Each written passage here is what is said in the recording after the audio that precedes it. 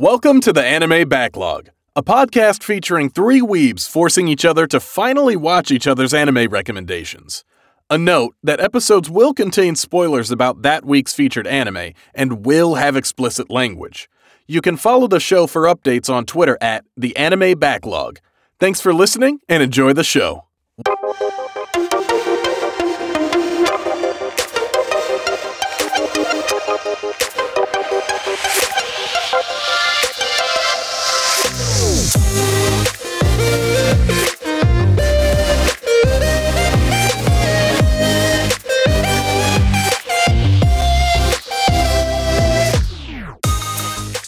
Well, hello everyone, and welcome back to the Anime Backlog podcast, or that time we had enough episodes to make a Taylor Swift song.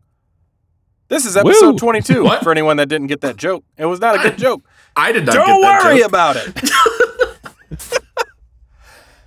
I am joined, as always, by my good friends Daniel Book Hello. and Nick Sparts. How's it going? And Marcus, I got your joke. I know you hate when I don't get your jokes.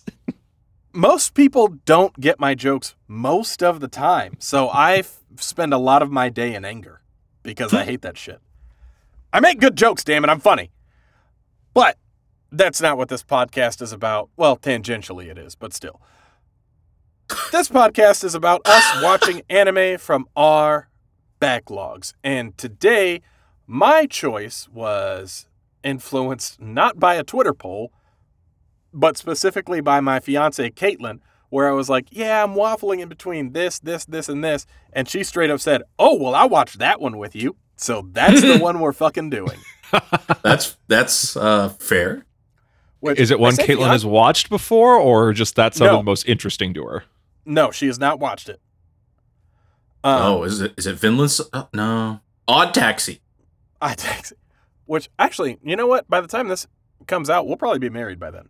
So, my wife. Yeah, I believe you are correct on that. I think this episode will literally drop the Married. Wednesday after your wedding. What great timing. God damn it, I'm good. Look at that. But for you guys, you will be watching 10 episodes of, and Dan, you were actually right, Vinland Saga. Oh, yeah. Part of me was like, it's about time that I finally do this. We've talked about it enough. I should do this eventually. So I was in between this and two others. Yeah. Odd Taxi was not one of them. Hmm. But Caitlin was like, ooh, I'd watch that one with you. And so I was like, okay, well, if I'm going to do a rewatch. Is that your Caitlin voice? Yes. Yeah. She sounds like Hisoka from Hunter. Ooh, I'd watch that one with you. Oh. Vinland Saga's giving me a boner! But, no, it doesn't. What? We will be watching the first 10 episodes of Vinland Saga. Now, I know that you guys have heard about this one. I don't know what you guys know about it fully. But it's one that I read the manga kind of on a whim, where I was just... Caitlin and I, we do like a lot of like what we call Barnes & Noble dates, where we just go chill at Barnes & Noble and read together kind of thing. Get out of the house. I know. And I picked up Vinland Saga there and read like the first volume there and immediately was hooked. So it's got an 8.74 on Mao. It's currently ranked number 45, period. The synopsis is, young Thorfinn grew up listening to the stories of old sailors that had traveled the ocean and reached the place of legend, Vinland. It's said to be warm and fertile, a place where there would be no need for fighting, not at all like the frozen village in Iceland where he was born, and certainly not like his current life as a mercenary. War is his home now. Though his father once told him, "You have no enemies. Nobody does. There is nobody who it's okay to hurt." As he grew, Thorfinn knew that nothing was further from the truth. The war between England and the Danes grows worse with each passing year. Death has become commonplace, and the Viking mercenaries are loving every moment of it. Allying with either side will cause a massive swing in the balance of power, and the Vikings are happy to make a name for themselves and take any spoils they earn along the way. Among the chaos, Thorfinn must take his revenge and kill Askeladd, the man who murdered his father. The only paradise for the Vikings, it seems, is the era of war and death that rages on. Askeladd is fucking great. If I had a dream role of a character I could voice, more than anybody, it would probably be him.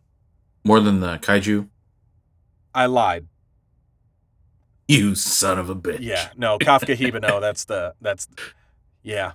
But I will say it was Askeladd up until I read okay. Kaiju number 8.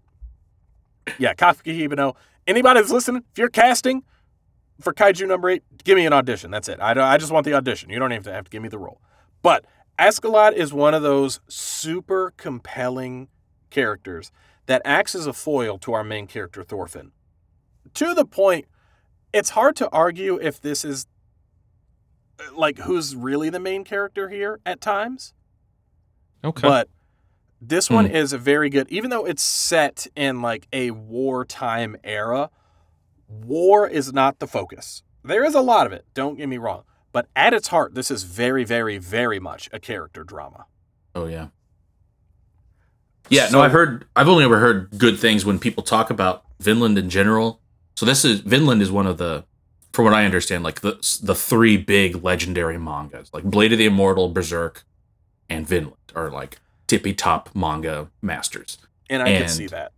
And I think Mappa did this, right? No, Wit did season 1. Wit did 1. Okay. Yes. And yeah, it was Wit and Production IG. Yeah, so yeah, like people the that did Attack like, on Ghost in the Titan Shell. Yeah. So that's quite the pedigree there for a show to adapt this, and it sounds like it worked for him because I've heard of other non-anime watchers who I would chat with. They'd be like, "Yeah, I watched this Vinland Saga, and Askeladd's like the coolest character, most interesting, like, but also best and worst dad, villain, man, and a ton of other. I think there's some other characters that are also nearly as interesting. There are a lot of characters in here that I find very interesting. Mm-hmm. And it's like, it's one of those shows where everybody has their own motivation for doing something that I think works really well. Because normally shows, it's like, oh, here's the main character and here's the antagonist, and they have their motivations and everyone else just exists in their world. This one very much is, no, everybody's their own person. Everybody is the main character of their own story. They might be side characters in Thorfinn's story, but to them, they are the main character in their own story. As opposed to, yes, I'm here, I'm just a sidekick. That's what I've been really, really enjoying about. I just finished up the first season of The Wire. The Wire? I knew you were going to say it. I knew it. Yeah, leave me alone. But that interplay of like characters who have their loyalties with like interpersonal loyalties, and then their loyalties to like their group and faction, but like their individual ambitions and things, and then just having situations happen, then all that shit just pops off. Yeah. Because everyone's got a lot of things pushing and pulling them, and that just makes for a really good story. Because it does get boring when it's just a kid and a vampire girl walking around the street in the middle of the night. Not a lot's going on there. Damn, what a hard call out. At times.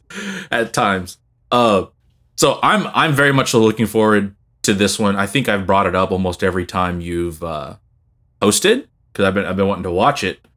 Wait, I said as soon as you pick Cyberpunk, if you ever ask the question again of what am I picking this time, I was going to just answer Vinland until you picked Vinland. Yeah, until I picked it.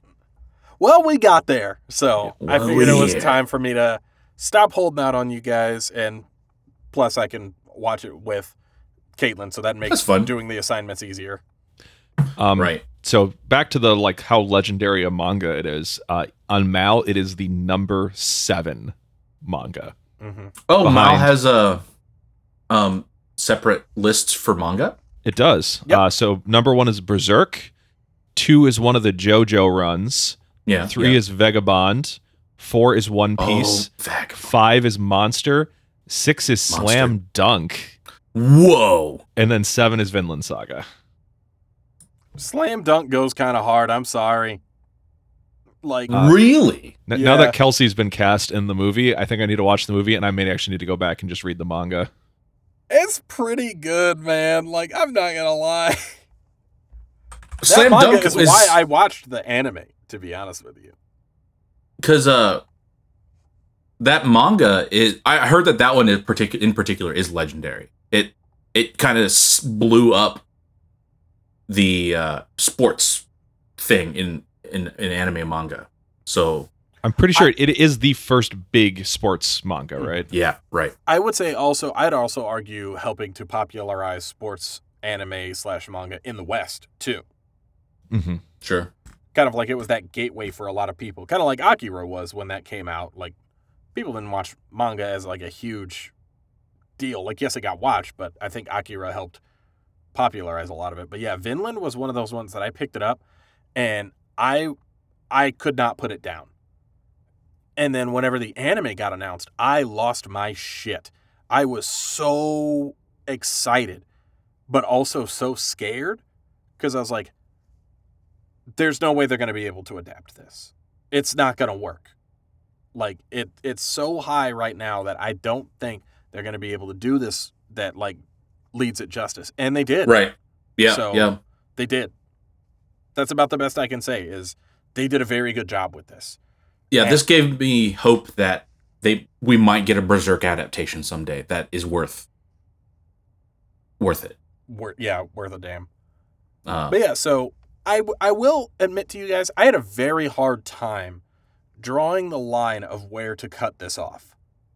Because The it is a place I 24 episode season, so Yeah, and it's that arc. It's one arc.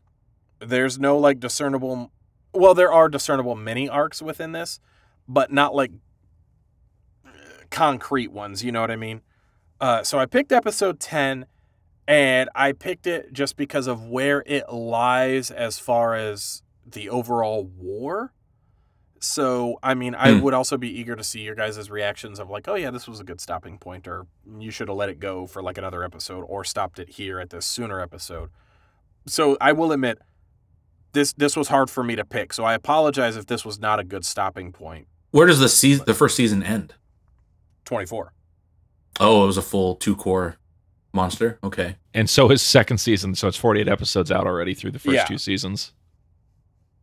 All right. So yeah, it's not like I could assign you guys the first full season. So, and I was like, in between this, or there's a later episode that I thought, but that would also be the highest episode count we've ever gotten for an assignment. And I didn't want to do that either. So I'm hoping that this is a good maybe during the spot. winter when we're like slow Cooped with up, yeah. stuff. But I do think 10 will be a good spot. And at least, like, you'll get a lot in these first 10 episodes. I'll tell you that much right now. So I think you guys will be able to really determine how you feel about this anime and if you want to continue it. Because how you feel about episode 10 is probably how you're going to feel for all of it, I will say. It's not like there's potential there for it to, like, get better. Well, there is potential for it to get better, but it's not like I'm waiting on something else to happen, or it was good up until this point and then I dropped off. It's pretty fucking consistent the whole way. Now, some episodes are quote unquote less interesting than others, but you'll have that with any show. But the consistency of this is, I would say, a very strong suit of this as well. So yeah, 10 episodes. Any thoughts before we cue the music and watch 10 episodes within the next 30 seconds to come back to these people? No, I'm No, I looking don't forward to think it. so. This will be a fun one to watch on vacation. Maybe I can get Andy and Abby and everyone else to watch with me while I'm out in Colorado. And Andy, I think, will like this. Andy will like this. I don't know about Dan. I think different Dan. I think he could be interested. It does err a little bit on the gory side for the battle parts. Like, they don't sugarcoat that shit. I have heard this one is slightly less anime-y as well. Oh, very much. It's Yeah, very little anime bullshit. from this what I was also understand. one I was going to say would be a great one to recommend to people, Mhm. kind of on what you said, Dan, to people that don't like anime or don't watch anime. Recommend this one. There's like a couple over-the-top things, but it's not like a people have superpowers kind of thing. There's like one person in it that you could argue does, but it's just he's really fucking strong. Oh, So- I think I know. Yeah, but like, I've heard that the like larger than life aspects of the show that happen because it's otherwise, from what I understood, very grounded. Mm-hmm. But there's some stuff like I saw a clip of a dude jumping from one boat to another, and it was like a 30-foot standing long jump or something. You know, something a little ridiculous. But it could be chalked up to like this is literally a Viking saga. Like it is a story. Yeah. So it's not like over the top and like wild ways. Like we're not One Punch Manning it or something. Mm-hmm, yeah, but they're like, oh, I took on 18 guys, not just 3 or something. Like just a little embellished, but so that seems perfectly fine. Yeah. All right. But yeah, other than that, I'm ready to cue the music and catch you guys on the other side. All right. See you guys in a moment. Sounds good. Okay. Bye.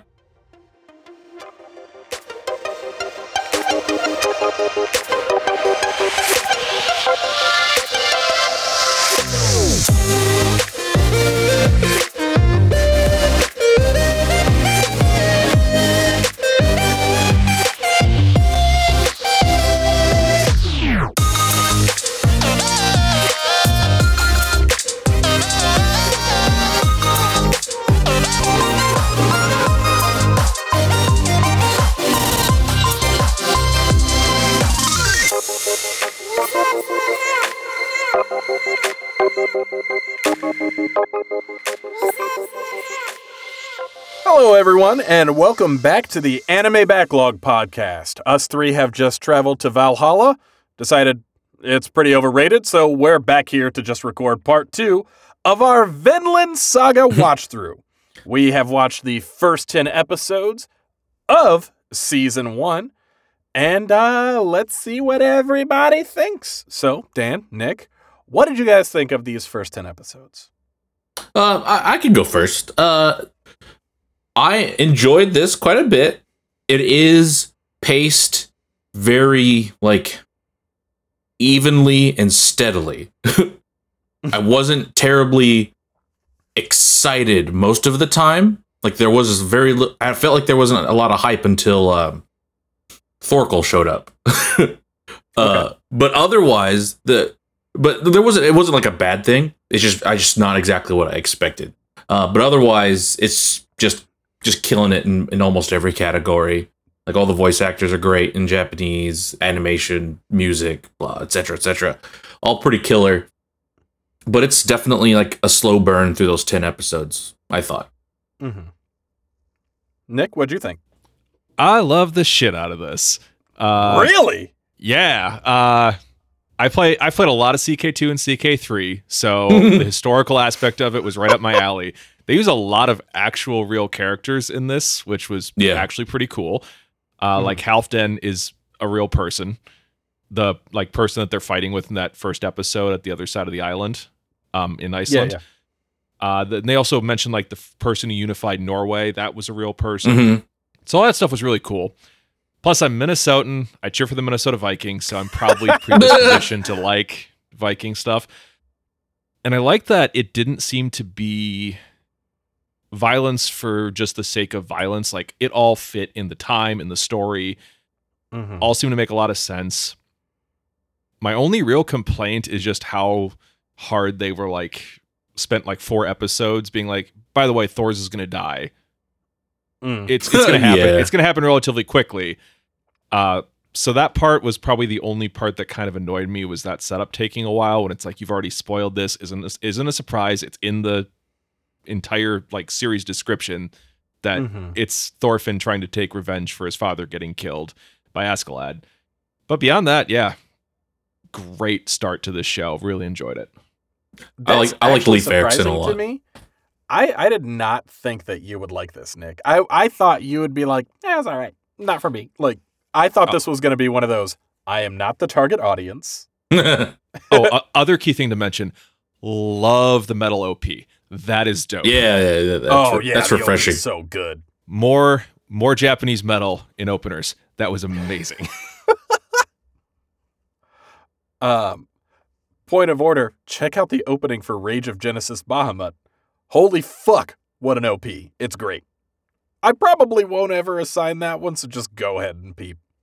But all right, let's, I guess, get into the episode to episode. So, episode 1, titled Somewhere Not Here. So, this episode kind of starts off with a Viking battle. We start off on the sea. It's kind of like a naval battle, as much as you can call it that. But people are like boarding ships and jumping from ship to ship and fighting. And we are introduced to Thors, who is just fucking shit up. Like, He's a beast.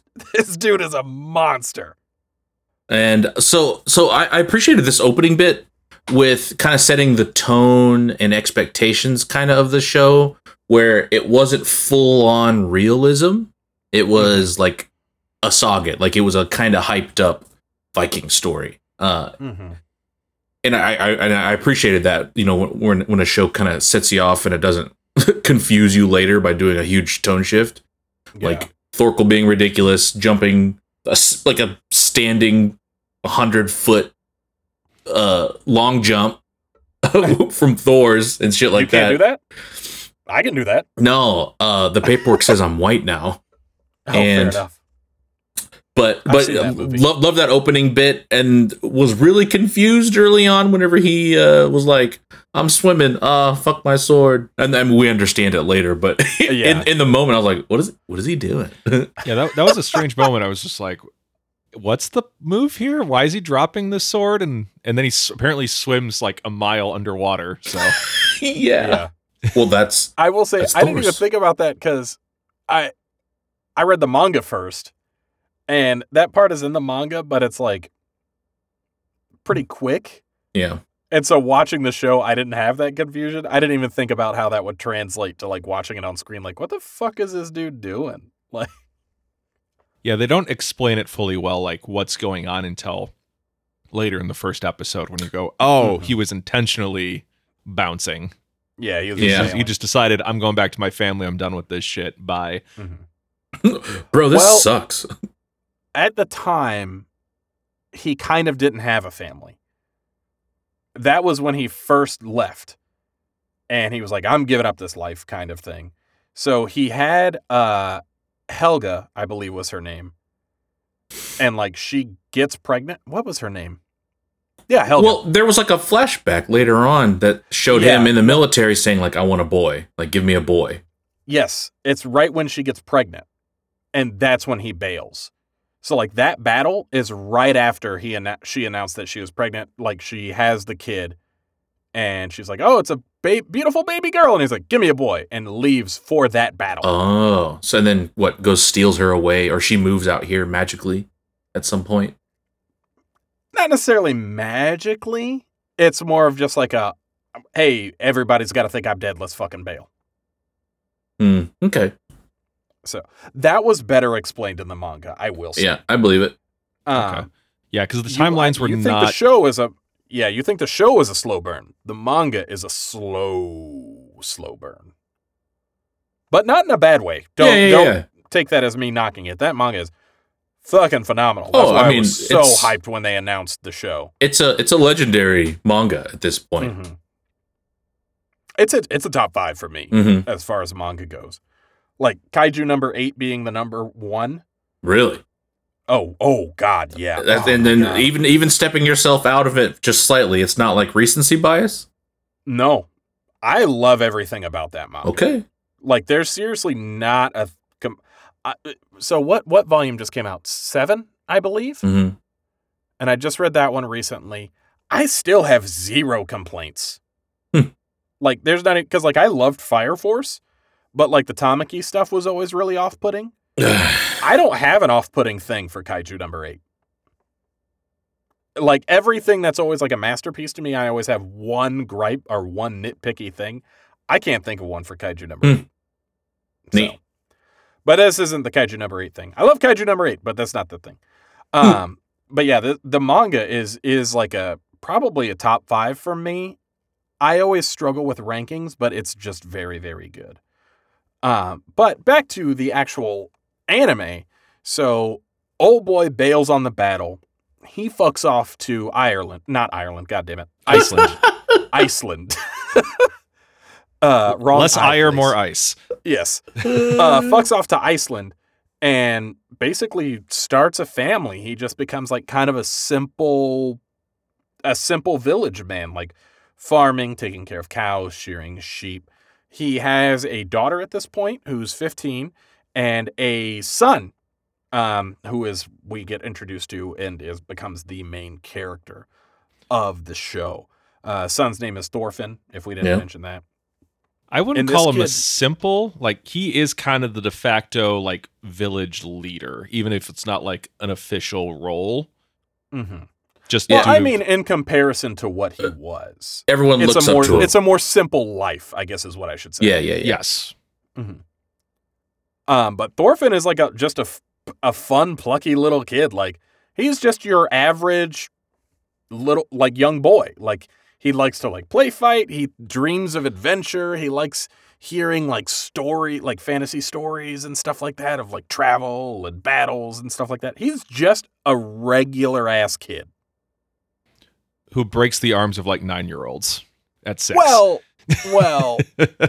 When he tries, because they showed it like early on, he's like, "Oh, I got beat," and then they start talking about like this is later on in the episode, or it was in the next episode. But he whenever he tries, he starts hurting people. Yeah, you could see that there's this kind of rage in him already, like kind of there, but not really manifesting hard. Like it's not his whole personality. But there's something under the surface that shows that he has the capacity for violence, which is an important foreshadowing, of course. Mm-hmm. But one day randomly, this dude just comes wandering over the mountains. Like he's in chains, he's wearing like rags. Dude's like wearing a burlap sack. Well, they find him buried in the snow in front of the house. Conveniently, just after Helga was like, "Ugh, I'm tired of doing this bullshit. Let's buy a slave." Yeah. And then that was the introduction to how casual and normal slavery was in this piece of fiction. And then one just shows up. Well, not even in the piece of fiction, just kind of like in that time period. Oh, for sure. Period. Like if you lost in battle, sorry. You're either dead or a slave now. Like that. Yeah, you got two options. Or if pirates raid your ship and kidnap everybody or whatever, you're probably being enslaved. And they don't even want to kill you. They want to sell you. Yeah. Mm-hmm. They don't even want to hurt you that bad. They want you healthy so that you can like plow fields or build cabins or whatever. But like the next day, the slave's master shows up, and this was your boy that you mentioned, Halfdan, which I have always called him Half Dan. I called him Half Dan because that's my name.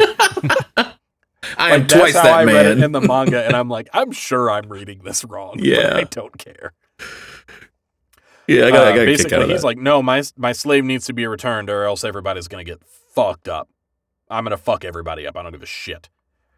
Kind of like showing some of that brutality in this period again, and like the capacity for violence that everyone has, and how kind of casual it is. It was very casual because otherwise he was very reasonable. It was just like, no, this is mine. Give it back. Yeah, like this was just a Tuesday for him. Well, and he demonstrated the violence on his own dude who was trying to start some shit. Yeah, just like we don't fuck with order, or I will put you down. I was like Mr. Lawful Evil over here. Oh, extremely lawful evil. Yeah, no, like for sure.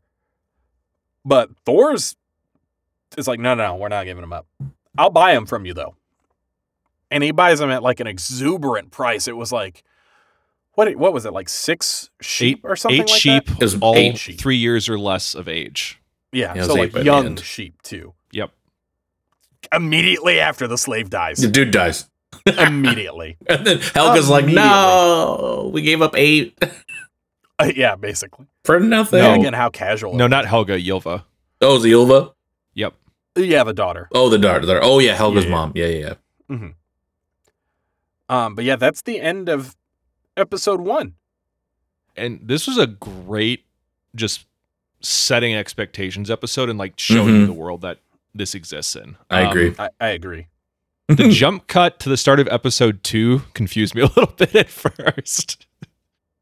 Oh, yeah. Where like the Vikings are taking a bath and then they're getting slaughtered. It's like, what is happening right now? Fucked up.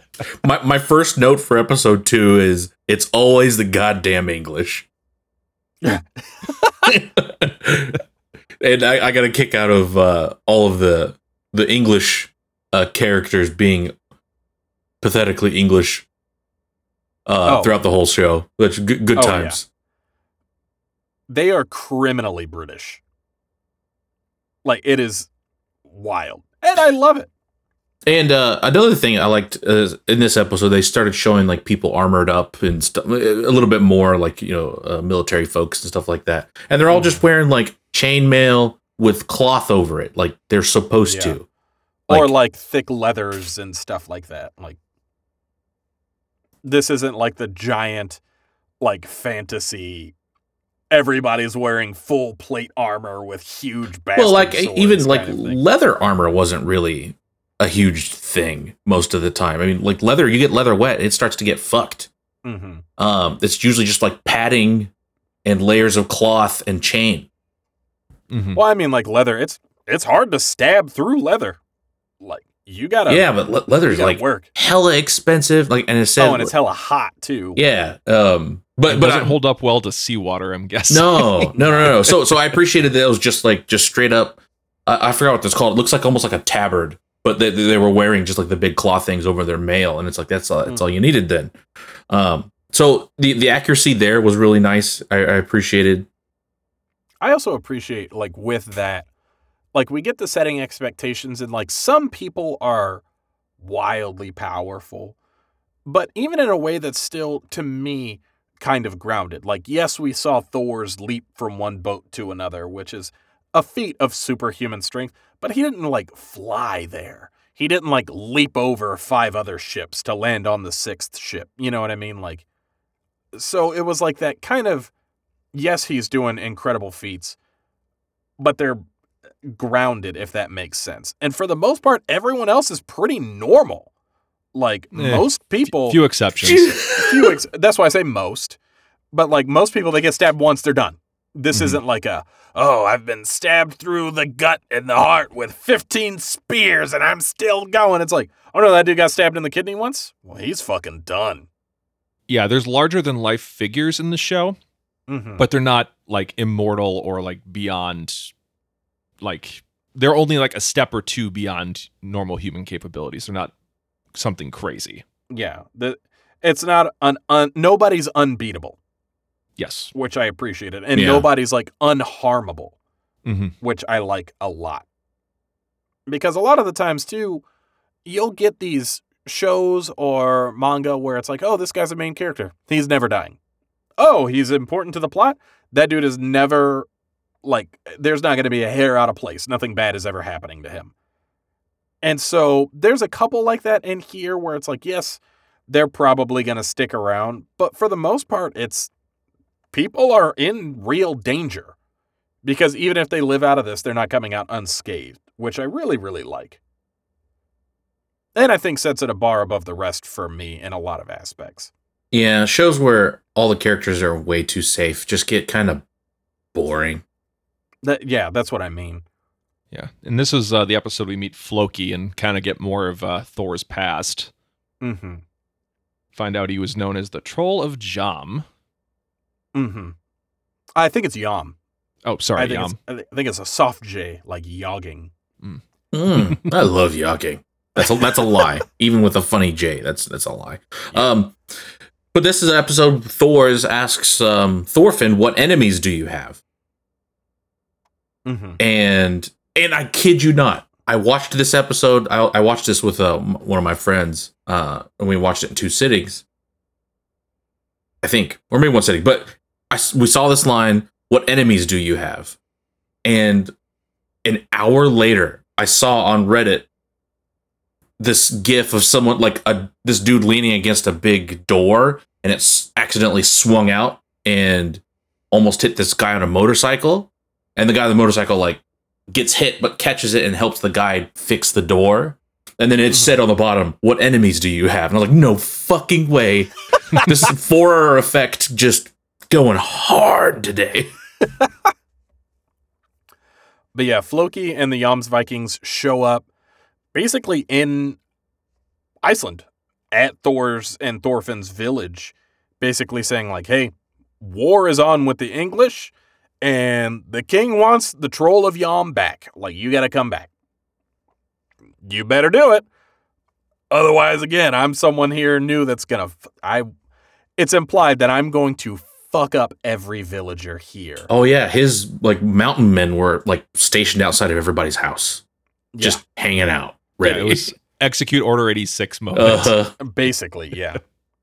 Unless you paint lamb's blood on your doorstep, we will fucking kill every firstborn son. That's a Bible reference. Ha ha ha! But Thor's realizes the threat to the village. And he's like, shit, I guess I gotta go with him. I mean, what am I gonna do? It's either me or it's me and everybody. Mm-hmm. So he chooses himself. And he presents it like he's going to be bringing a few of the kids with him, but he's planning on ditching them with Leif eventually. Yeah, I love Leif Erikson. No, he's dude, great. I love him so much. What a character. I forgot to mention him as another real person. Right. Oh, yeah. And then they're like, Vinland's great. Go to Finland. There's natives there. I was like, wait a second. This isn't some magical place? This is what they called America? I did not know that. Yeah, because or Nova Scotia, or whatever they landed. Eric the Red landed Mhm. in Finland and like old times, and like, God damn, this place rules. This place is so much better than that shithole we come from. Yeah. This is the next best thing to Valhalla. It's a fucking paradise. So yeah, that was historically accurate as well. Mm-hmm. Yeah, it's fun.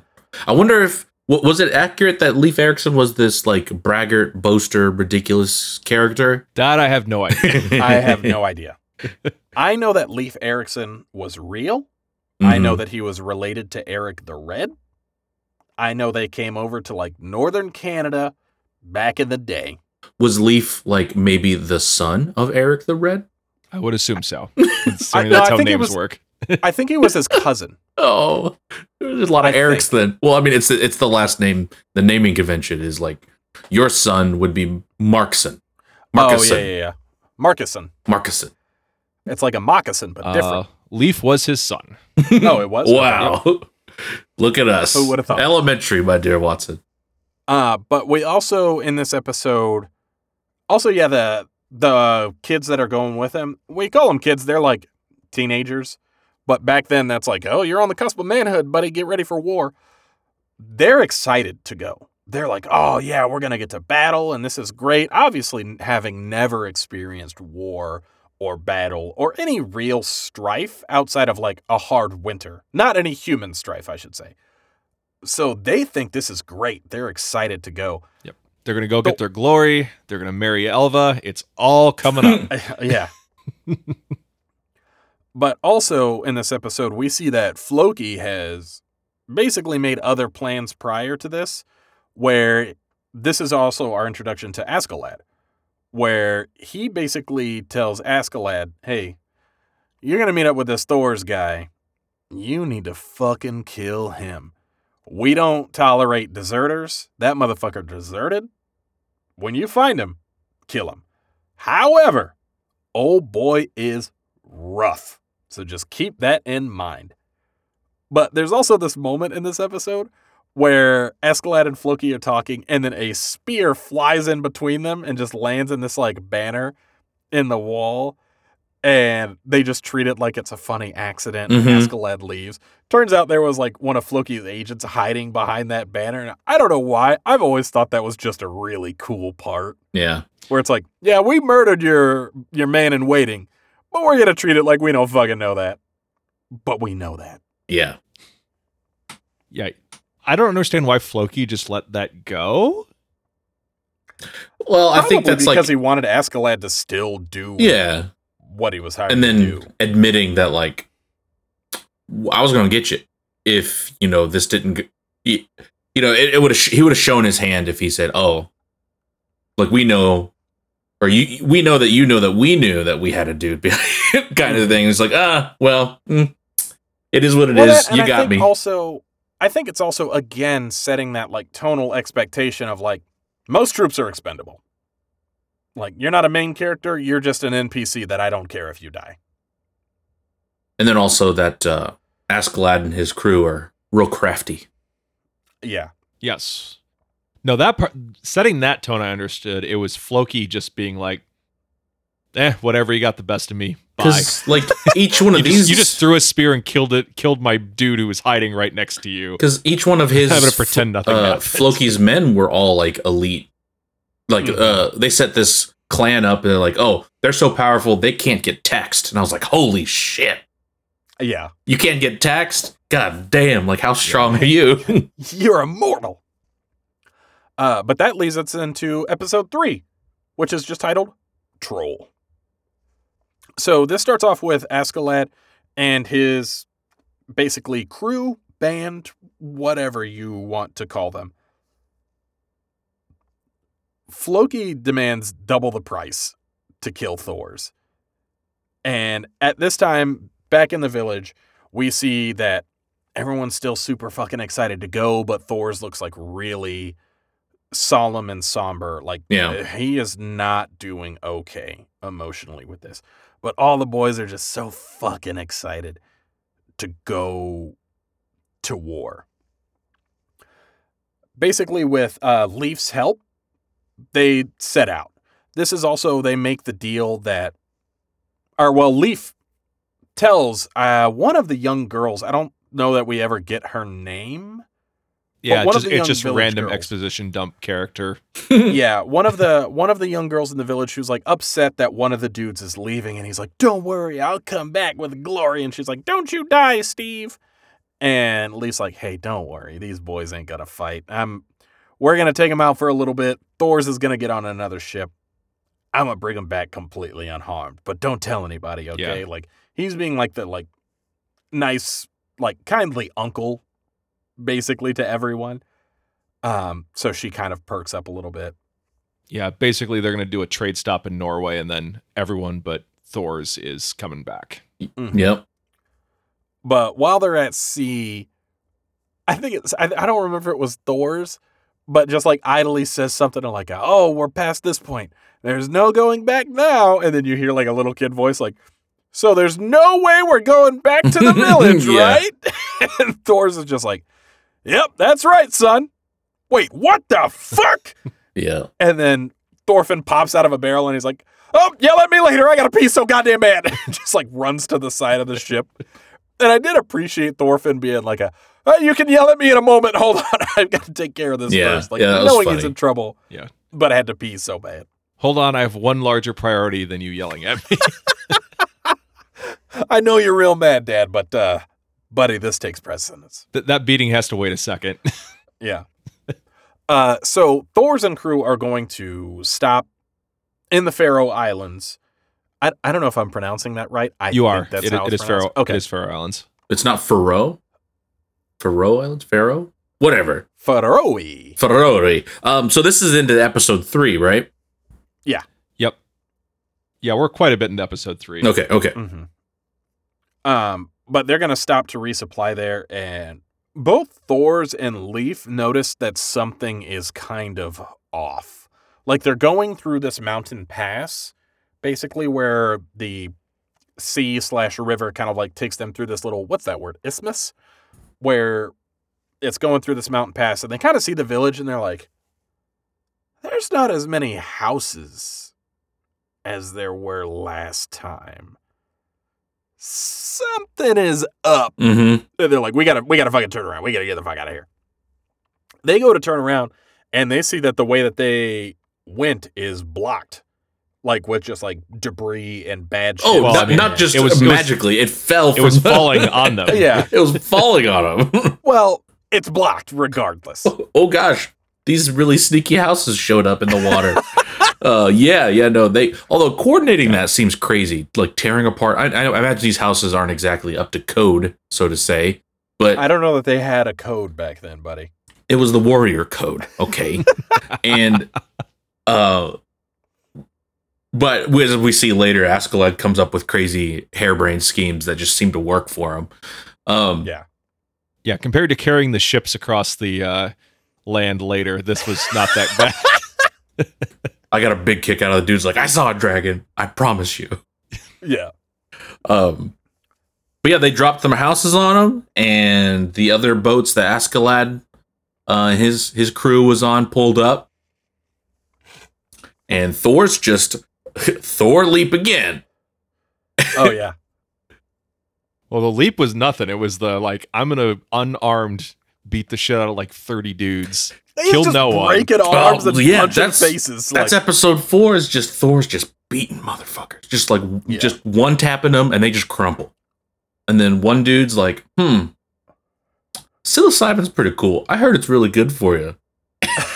And then crushes a mushroom, goes all berserker, and Thor still handily smokes him. Well, I think that's the next episode. So Bjorn crushes that mushroom, goes into a rage, kind of starts beating the shit out of his own men. It was the end of 3 into 4. Like they replayed it. Like beats his own men, like throws some in the water. Some of the other ones are like, we got to get the fuck out of his way. Yeah, Mario over here crashed a mushroom. And then that goes straight into episode 4. Thor's is just still making Askeladd's men look so fucking pathetic. And again, it's one of those like, yes, it's larger than life, but he's not. Speaking of punching larger 30 than feet in the life, sky episode 3, they showed them rowing their damn boat. Oh yeah. So one side had the 4 youngins with their regular oars, wimps, and Thor's had his like quadruple XL pizza oven. I was gonna say the pizza paddle. Yep.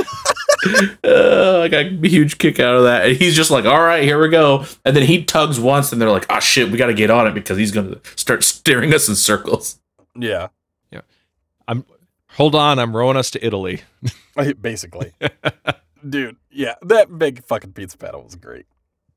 He even, I think he even punched a motherfucker off the boat, and then, Thor's casually tossed him an oar so that he wouldn't drown. Wouldn't drown, yep. Although, hopefully Vikings can swim. Come on. Well, I feel like it would be hard with, chainmail and shit. Yeah. So, yeah, he was doing that guy a huge favor. Yeah, here's a little bit of help floating. Yeah. But then Askeladd jumps in. Yeah, so Bjorn challenges Askeladd to a duel. He's basically like, yo. Thors? If I... Do what? Thors? That's what I said. Bjorn? Thors? Anywho. What are you saying to me? Thors challenges Askeladd to a duel. Yes. That is what happens. I'm not sure what Dan was confused about there. I heard you say Bjorn. No. What? Well, we'll have to play that tape. Gaslighting me right now? What's happening? We'll play that tape back later. Anywho. Thors challenges Askeladd to a duel. God damn it. Basically like, hey, man. If I win, we're all good. Let us fucking go. If I lose, do whatever the fuck you need to do. This is where we see Askeladd fight for the first time, and it proves that he's pretty formidable. So it's kind of setting that expectation of like, oh no, this guy's actually kind of a fucking big deal too. This dude he busts out the RDJ Sherlock. I'm going to discombobulate him, know? Discombobulate. But they have a pretty fierce duel here. Askeladd notices that Thor's sword is looking fucked up, but he notices that his sword is looking fucked up too, and he's like, oh shit, this was his play. He's not really attacking me, he's attacking my sword. He's like, I've got one more good swing. I'm gonna break his sword. He does it, and Thor's is like, ha-ha, you've activated my trap card! And then fucking beats Askeladd, and Askeladd's kind of like, oh, god damn it, this is exactly what he wanted. God damn it, he's good. This dude lives up to his reputation. I'ma kill him. And just has his boys light Thor's up with all of these arrows. Well, So, and this was my kind of one complaint about the show is that we spend these 4 episodes just to get to the telegraphed like death, and it's. I was hoping for something either hide this fact in the OP or the synopsis or something, so it's kind of more emotionally impactful early. Because I don't think we had Thor's long enough for it to like have the full like, oh, our character we've loved for a full season is dead. But we also had we know it's coming. When is it coming? Well, one of the important bits is that Askeladd's like, all right, duel's over. You got me. We're still going to kill you and your dudes. And then Thor's is like, no, you're not.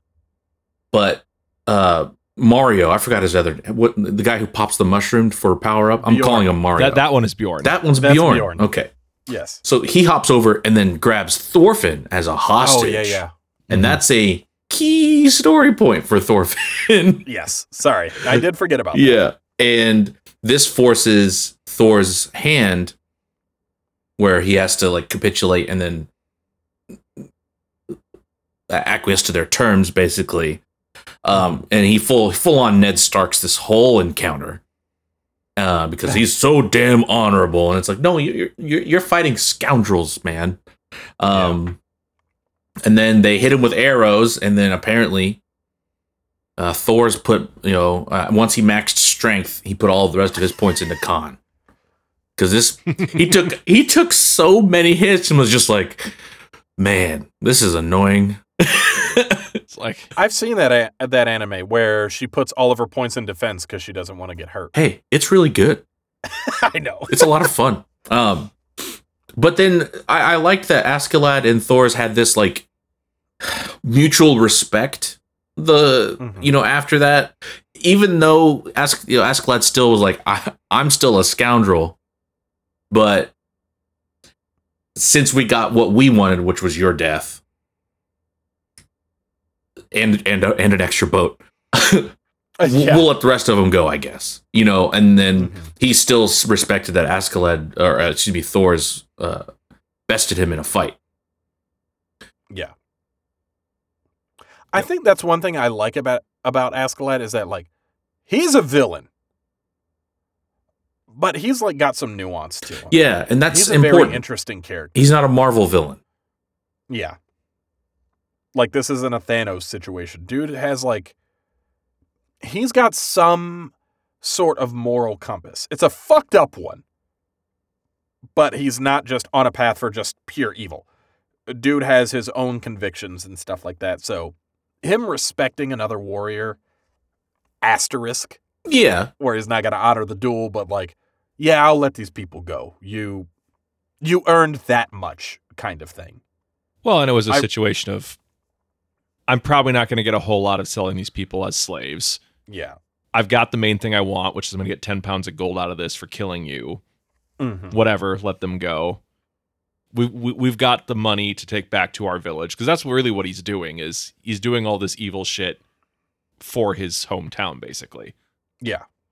Like, this is how he views to earn a living and support his community. Yeah, and how he and his crew can go on vacation during the winter months. Oh, yeah. Yeah. But they basically set off. They've got the other ship that they pillaged tied behind them. And one of Askeladd's crew sees, like, a figure on the boat. And they're like, oh, is that the fucking troll's kid? Holy shit. Bjorn, isn't that the kid that you, like, threatened to kill? And they kind of, like, have this moment of, like, taunting Thorfinn. And Thorfinn, like, this is the turning point where you can see this kid is just broken. Yep. This starts the child is too angry to die arc. Yeah. I will say I understand the kind of complaint in pacing with it taking 4 episodes to get to this point. But I, on the other hand, kind of like it. Because I think less of us growing an attachment to Thor's and his death being impactful for us. For me, it was more of, we see how much of a normal, innocent kid Thorfinn is for a longer time. Yeah. Well, so seeing this shift in this kid being absolutely broken, I think made that hit harder for me. As opposed to, oh, he's an innocent kid, and then episode 1, his dad dies, and now he's not. Sure. I'm not saying that the pacing was bad. Oh, it was just noticeably. I mean what Nick was saying, and like it okay. so long to get here. I'm just saying that if you were gonna kill Thor's this early, just don't put that in the synopsis. I'm saying, and don't like spoil the OP. Okay. Like if you're gonna have this big impactful moment in episode OPs. 4, either it should be push it further along, so we're like maybe that isn't gonna happen, or just do not spoil it at all and have it be a surprise. Yeah, OPs. Yeah, okay. Fucking movie trailers. They just spoiled all the shit. Like, and it's so annoying. Oh, that's why if it's a movie I want to see, yeah, if I don't want to watch the the first trailer. I leave it after that. I don't watch any other trailers. And then that's what the OP same does. with video games. Yeah. If it's a video game I want to play, I want to go in completely unaware of anything going on. I wish you could. I don't want to know. Wish you could like opt out. Like here's my pre-order. I am now opted out of all advertisements for this. Please go away. Just let me enjoy the goddamn game or movie. Well, just get this AI chip installed in your brain, and you can do that. Jesus Christ. Great. Black Mirror it is. Yeah. Episode 5. Oh yeah, also episode 4, Thorfinn is like screaming that he's gonna get revenge against Askeladd. Yeah, the other dudes Basically, are like, this kid's funny. Yo, Askeladd. Yo, this kid's serious. Yeah, Askeladd has a moment of like, that kid's got he's not fucking around. Like this kid's not gonna get bored of this. He's for serious. And props to the VA for that. He is super serious. He's super serious. He almost did enough yelling that he could have turned Super Saiyan. He is blonde, so Yeah, I mean, maybe he already hit it. Oh shit! That's their base. Episode 5, Askeladd and his crew land in England, basically to kind of resupply.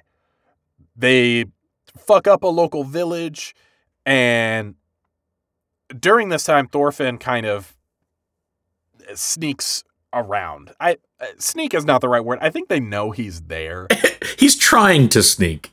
Yeah. But they just kind of don't care. He lacks the capability to sneak, but yeah, his stealth score is he's got a disadvantage on because stealth. he didn't have any supplies during that whole trip, so he's just running around scrambling for water, trying to get any kind of food, but also trying to get revenge. Mm-hmm. He's just having a rough time of it. And one of Askeladd's men even throws him like a mostly picked away bone with like a few scraps of meat on it. He's like, "Oh, you look hungry, kid," and like throws it to him as like someone just throwing scraps to like a dog or something like that. Yeah.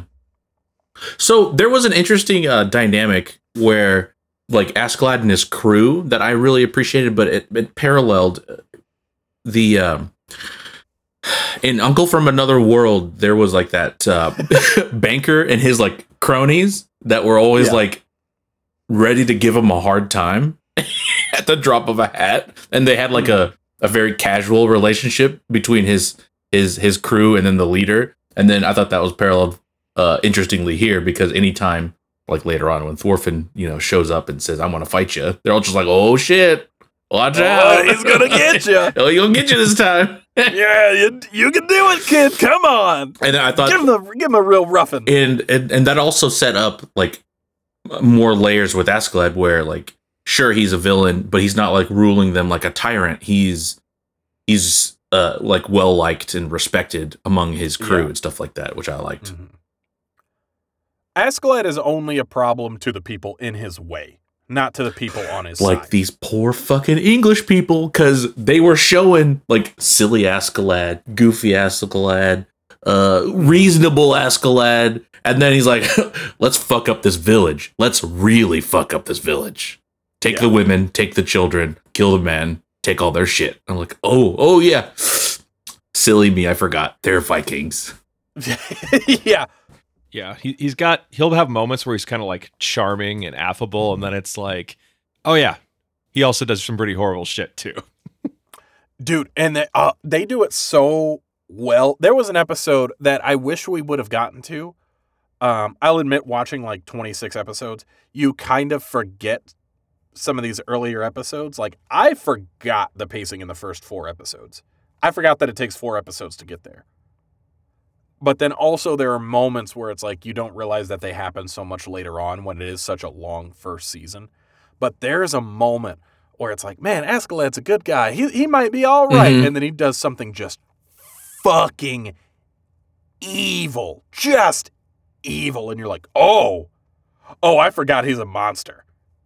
And they keep doing that where you're like, you know what? He might be all right. Oh, nope. He's a villain. Never mind. Yeah. So they do that, and I like that quite a bit. Keeps you on your toes. Yeah. But yeah, at this point also, during the night after the raid, Askeladd is like sleeping in one of the basically commandeered villagers' houses. Thorfinn sneaks in and he's like, I'm going to kill this motherfucker in his sleep. But Thorfinn has this weird conflictual moment of, because this kid has also never taken a life, but he's also like, he's Thor's kid. Yeah, he's kind of like paralleling like what the values that his father instilled in him are. Robb Stark over here. This would be like the coward's way to do it. So he leaves. It pans over. You see that Askeladd's been awake the whole time, just kind of like waiting on this kid to make a move.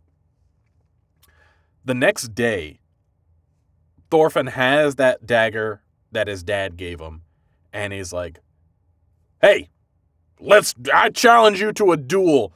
In front of the eyes of Odin, I challenge you, Askeladd, to a duel to avenge my he dead doesn't father. have the dagger here. He's got the sword. The full fucking sword. Oh, yeah, no, yeah, he's been fucking around with the sword, yeah. And yeah, Askeladd's like, yeah, sure, whatever, you fucking nuisance of a kid. Let's duel. Askeladd beats the shit out of this kid. Because first he charges and then buries it in some wood, can't get it out, and so then Askeladd just like, I'm just gonna kick this kid in the stomach a few times. Yeah. Just saunters over and punts this literal child. And then like kicks him a couple times while he's down.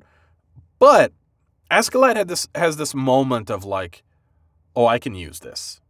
I see something cooking. I could use this to my advantage. So he basically says like, hey kid, you get stronger, I will give you the chance to fight for me again. But you got to earn it. You have to earn the ability to fight me. And then we get a nice montage of the worst stepdad, adoptive father of all time, Askeladd. Yeah. But their relationship is really interesting in that like he's got to prove himself to Askeladd consistently to get his approval so that he would give him the chance to kill him. So that relationship throughout the show is interesting because Thorfinn never like gives up. Like you would think a lesser someone with less fiery will to fucking get revenge for his dad would eventually give it up and then kind of fall in line with the rest of the crew. Thorfinn's like, nope, I'm here to kill you. I hate you, dude. I am here to kill you. I have one purpose, and it is your fucking blood on my hands. That is gotta respect all that. I live for. Gotta respect that. But then I can do all things through spite, which strengthens me.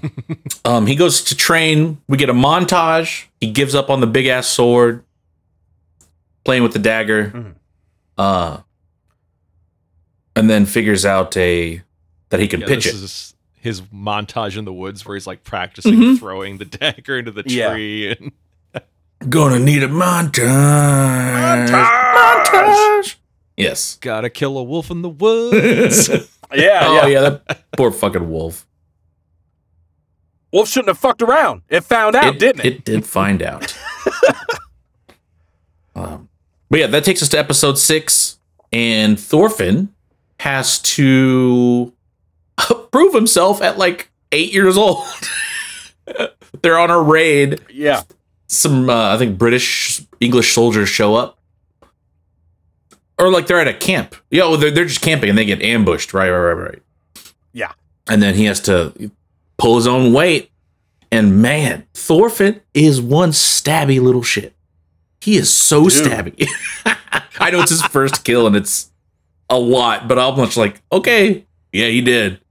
Yeah, still dead. Oh. Well, so it starts off, he like gets into the scrap and he gets confronted by an English swordsman who's obviously bigger than him, obviously has a weapon with longer reach, obviously has training kind of stuff. Thorfinn is on the back ropes here. And the English swordsman gets killed, and lo and behold, there's Askeladd, and Askeladd kind of like throws it away. He's like, "Oh, you're there. I thought you were dead already." And he stabbed him a little bit. Guy. So we got a wee stab on Thorfinn on that too. Yep.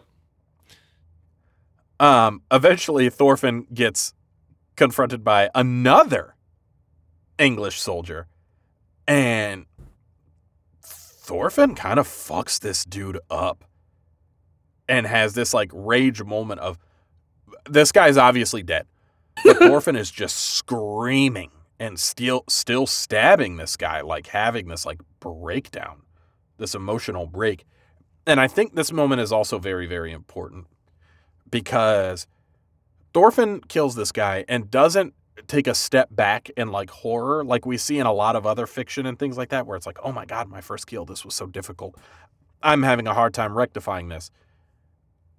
Or like drop the dagger or drop the sword or something like that. No.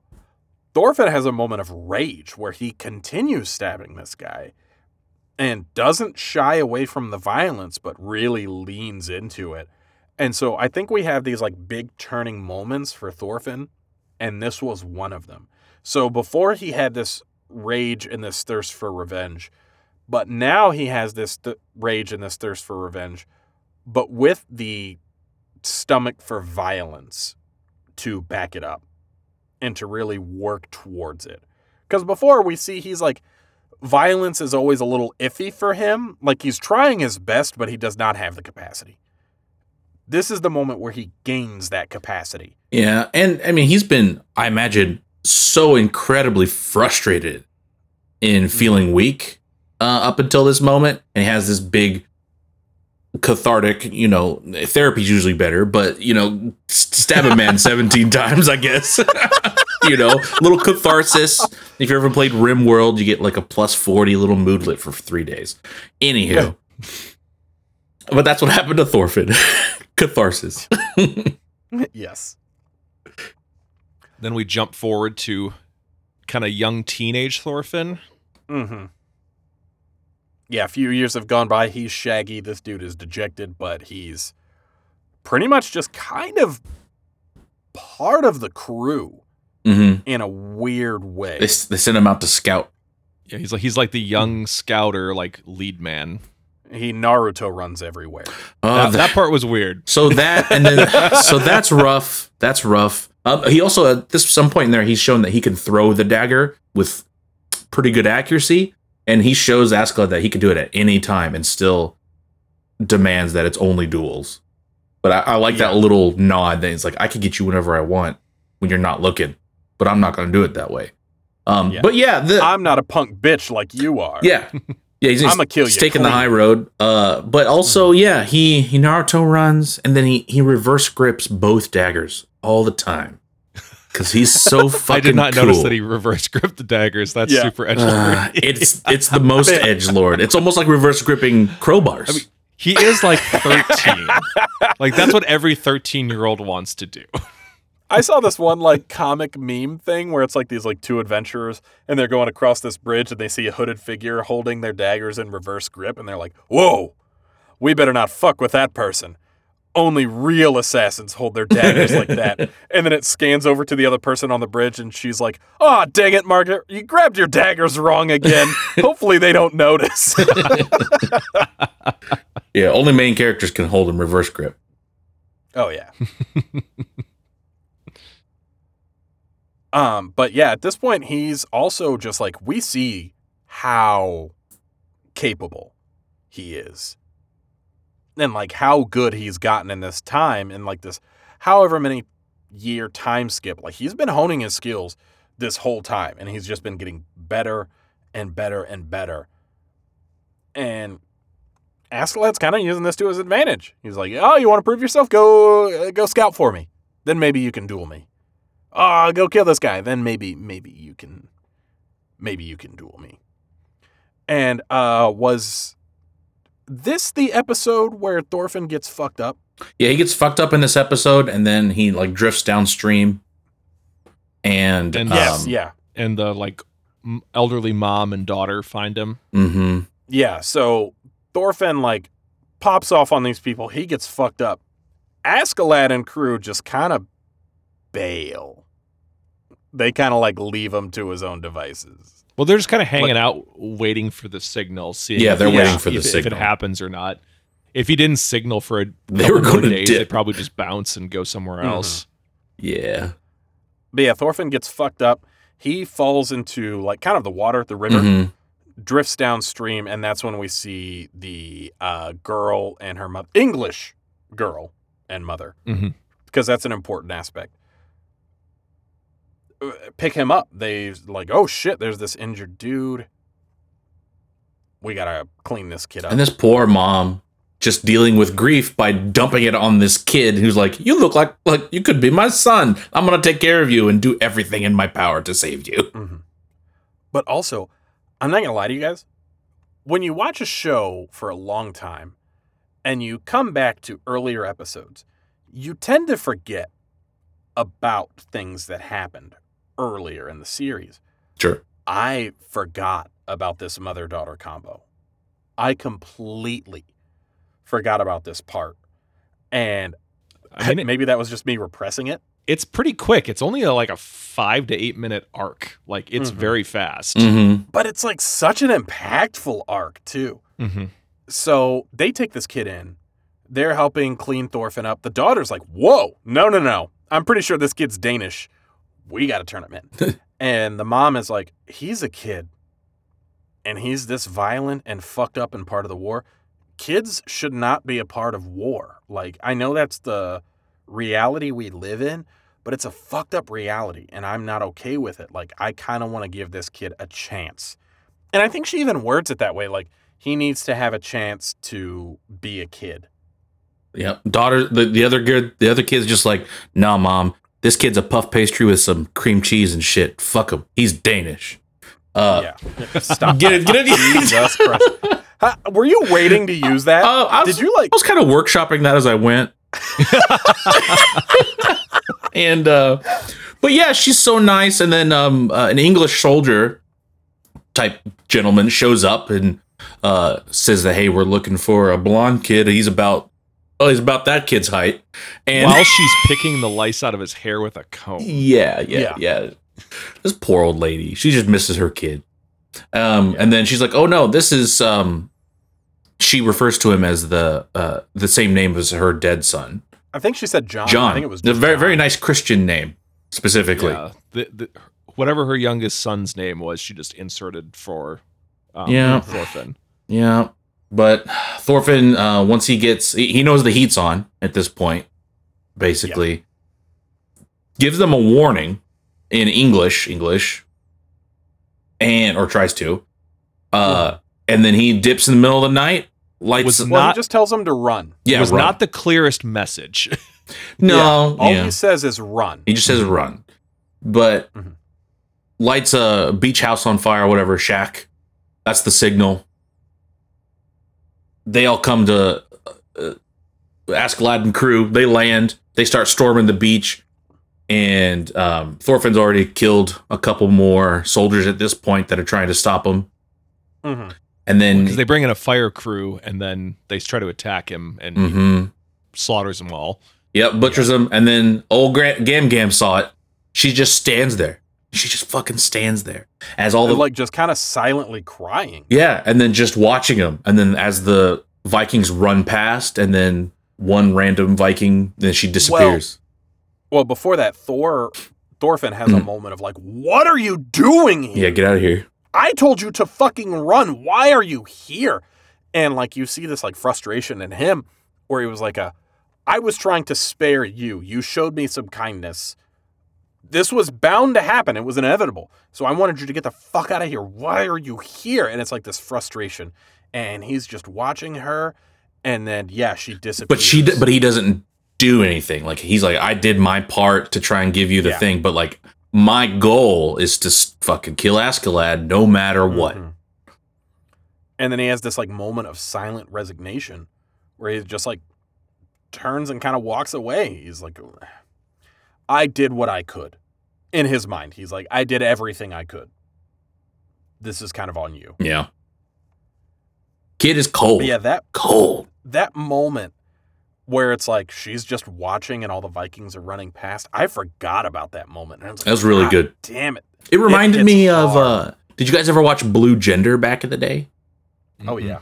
There was this particular scene where he's like, I don't know if he's like knocked out of his mech tank suit, whatever the hell, and he's like, because he's in like a commune where there's some people surviving, and then the bugs show up and start killing everyone, and then he's like kind of dazed and knocked out and looking in a direction. He sees this young girl that he's like made friends with in this camp, and then he just stares at her as he hears all the horrible things going on around him, and then a bug just comes rushing by, and the girl's just gone.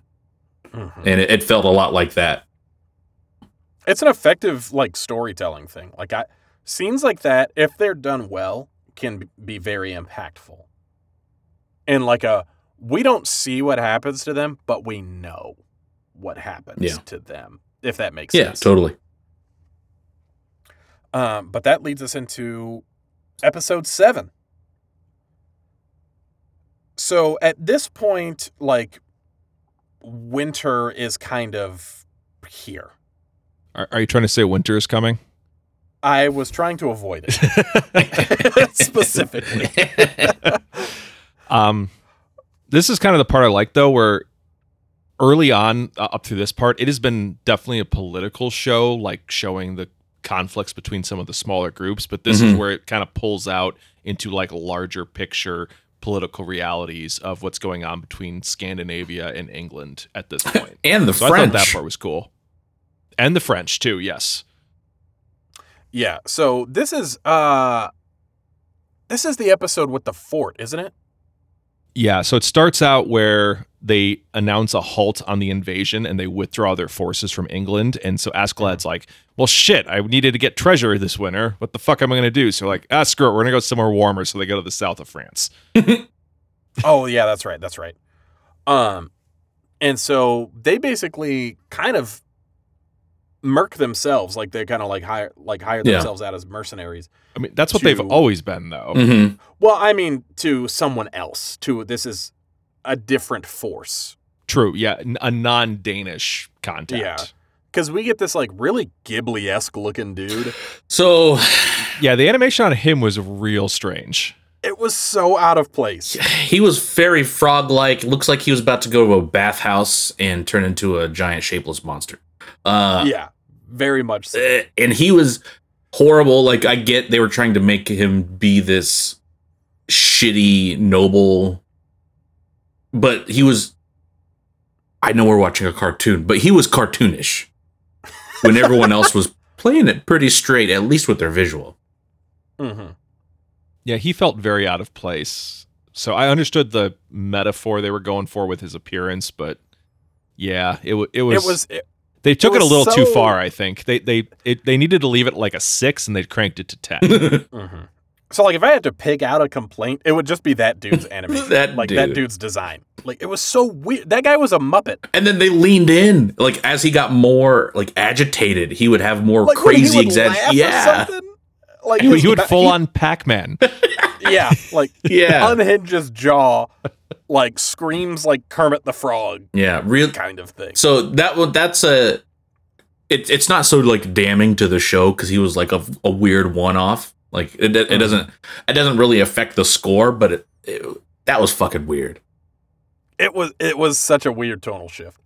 But Askeladd's kind of like, hey, Thorfinn, you bring me the head of a general. We can fucking duel, buddy. So, you know what? Go bring me the head of a general. Thorfinn's like, all right, dude, bet. Thorfinn, like, scales the walls of this fort, jumps up in there, starts fucking people up.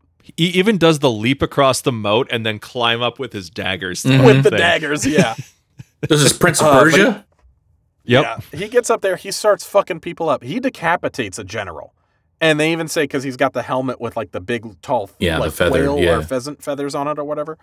He decapitates that guy. The guy's head goes like careening off into the water. Thorfinn's like, fuck! And jumps in after. I need the that head. and just swan dives after it. Yeah. But we jumped past a little bit of an important bit. They're like, how are we going to assault this fort? You know, we can't get over to the other side where the water is because it's up this fucking waterfall and all this other shit. And they're like, Askeladd's like, we're gonna. I watched season 3 of Vikings, and they did that thing where they picked up the boat, and they just pick up the boat and they just throw it over their shoulders like it's some fucking drywall, and they just hoof it up the goddamn mountain. Poor bastards and they're running. They're sprinting. They're sprinting. This is not like a slow, like, all right, it's going to take us a couple days. We're going to move the boats. We're going to charge across this field with the boats on our shoulders. Let's fucking go. Thorfinn brokered this little deal with the Frogman, Pac-Man, and said, like, yo, my homies are going to show up. We get half. We'll go and, we'll help you break this siege. And then he's like, they're going to show up in the morning. And the guy's like, all right, I'll kill your ass if they don't show up. Sick. And they're waiting for it. And then through the trees, the dragon head pops out from the figurehead of the boat, and then they're just carrying the fucking boat, and then they sprint past and they just toss it in the water next to this protected town. And I love the moment where he's like, "Oh no, the couple trust me. They're coming to kill me. Kill him first." Yeah. And then, but once they land it in the water, they're like, "Oh, okay, they're with us." And then Thorfinn takes off. Mm-hmm. But yeah, so they end up taking the fort, basically. And Askeladd and crew just loot the fucking place. Yeah, they leave like 3 items just to be like, there was stuff here. Yeah. And Askeladd's like sailing off. He's like wearing a crown, wearing jewels, like big ass bling necklace on. He looks and he's like hey, so we split it in half. You guys get the fort, we get the loot.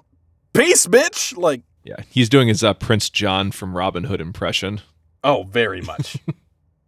And then Thorfinn just like climbs up into the boat with the head. And just like, here, bitch, I got you this. Yeah, demands a duel right then, and Askeladd's like, they're firing arrows out at us. Now's not a good time. Yeah. This episode tonally was the only episode I think could have just been neglected. Like, I don't feel like this episode needed to be here. Kind of. I don't know. Kind of. It had some cool moments. Yeah. It definitely felt like it could have been like if this was an older anime and they were like catching up to the manga, this would be like, this was a filler episode. Yeah, very much. Like, I don't know. It's still the main story. We had to do something. It still showed that like that thing where it's like you need to prove yourself, and I'll give you a duel. So it showed that exchange at least.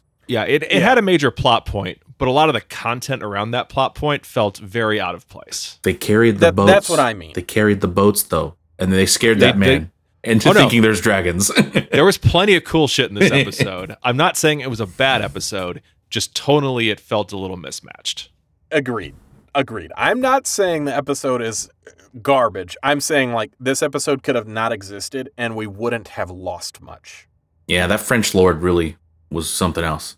Well, and even the carrying the boats thing was like so weirdly out of place to me. I think that was a thing though. Like some motherfucker did that a time or two. I think people moving boats across land is a thing. People sprinting across an open field during a battle is probably less of a thing. Like while Askeladd rides on the front of it, like, yeah, charge! This is how cavalry works. It's a boat. So for the Warhammer fans, this was drive me closer so I can hit them with my sword. There's a meme where someone's just standing on top of a tank and just demands that they drive him closer so he can hit them with his sword. And this was 100% that, where he's just like, yeah, let's go. But yeah, and then we get into episode 8. And they return to Askeladd's village. Yeah. Yeah, they get back to their main village. Like, they've got spoils, too.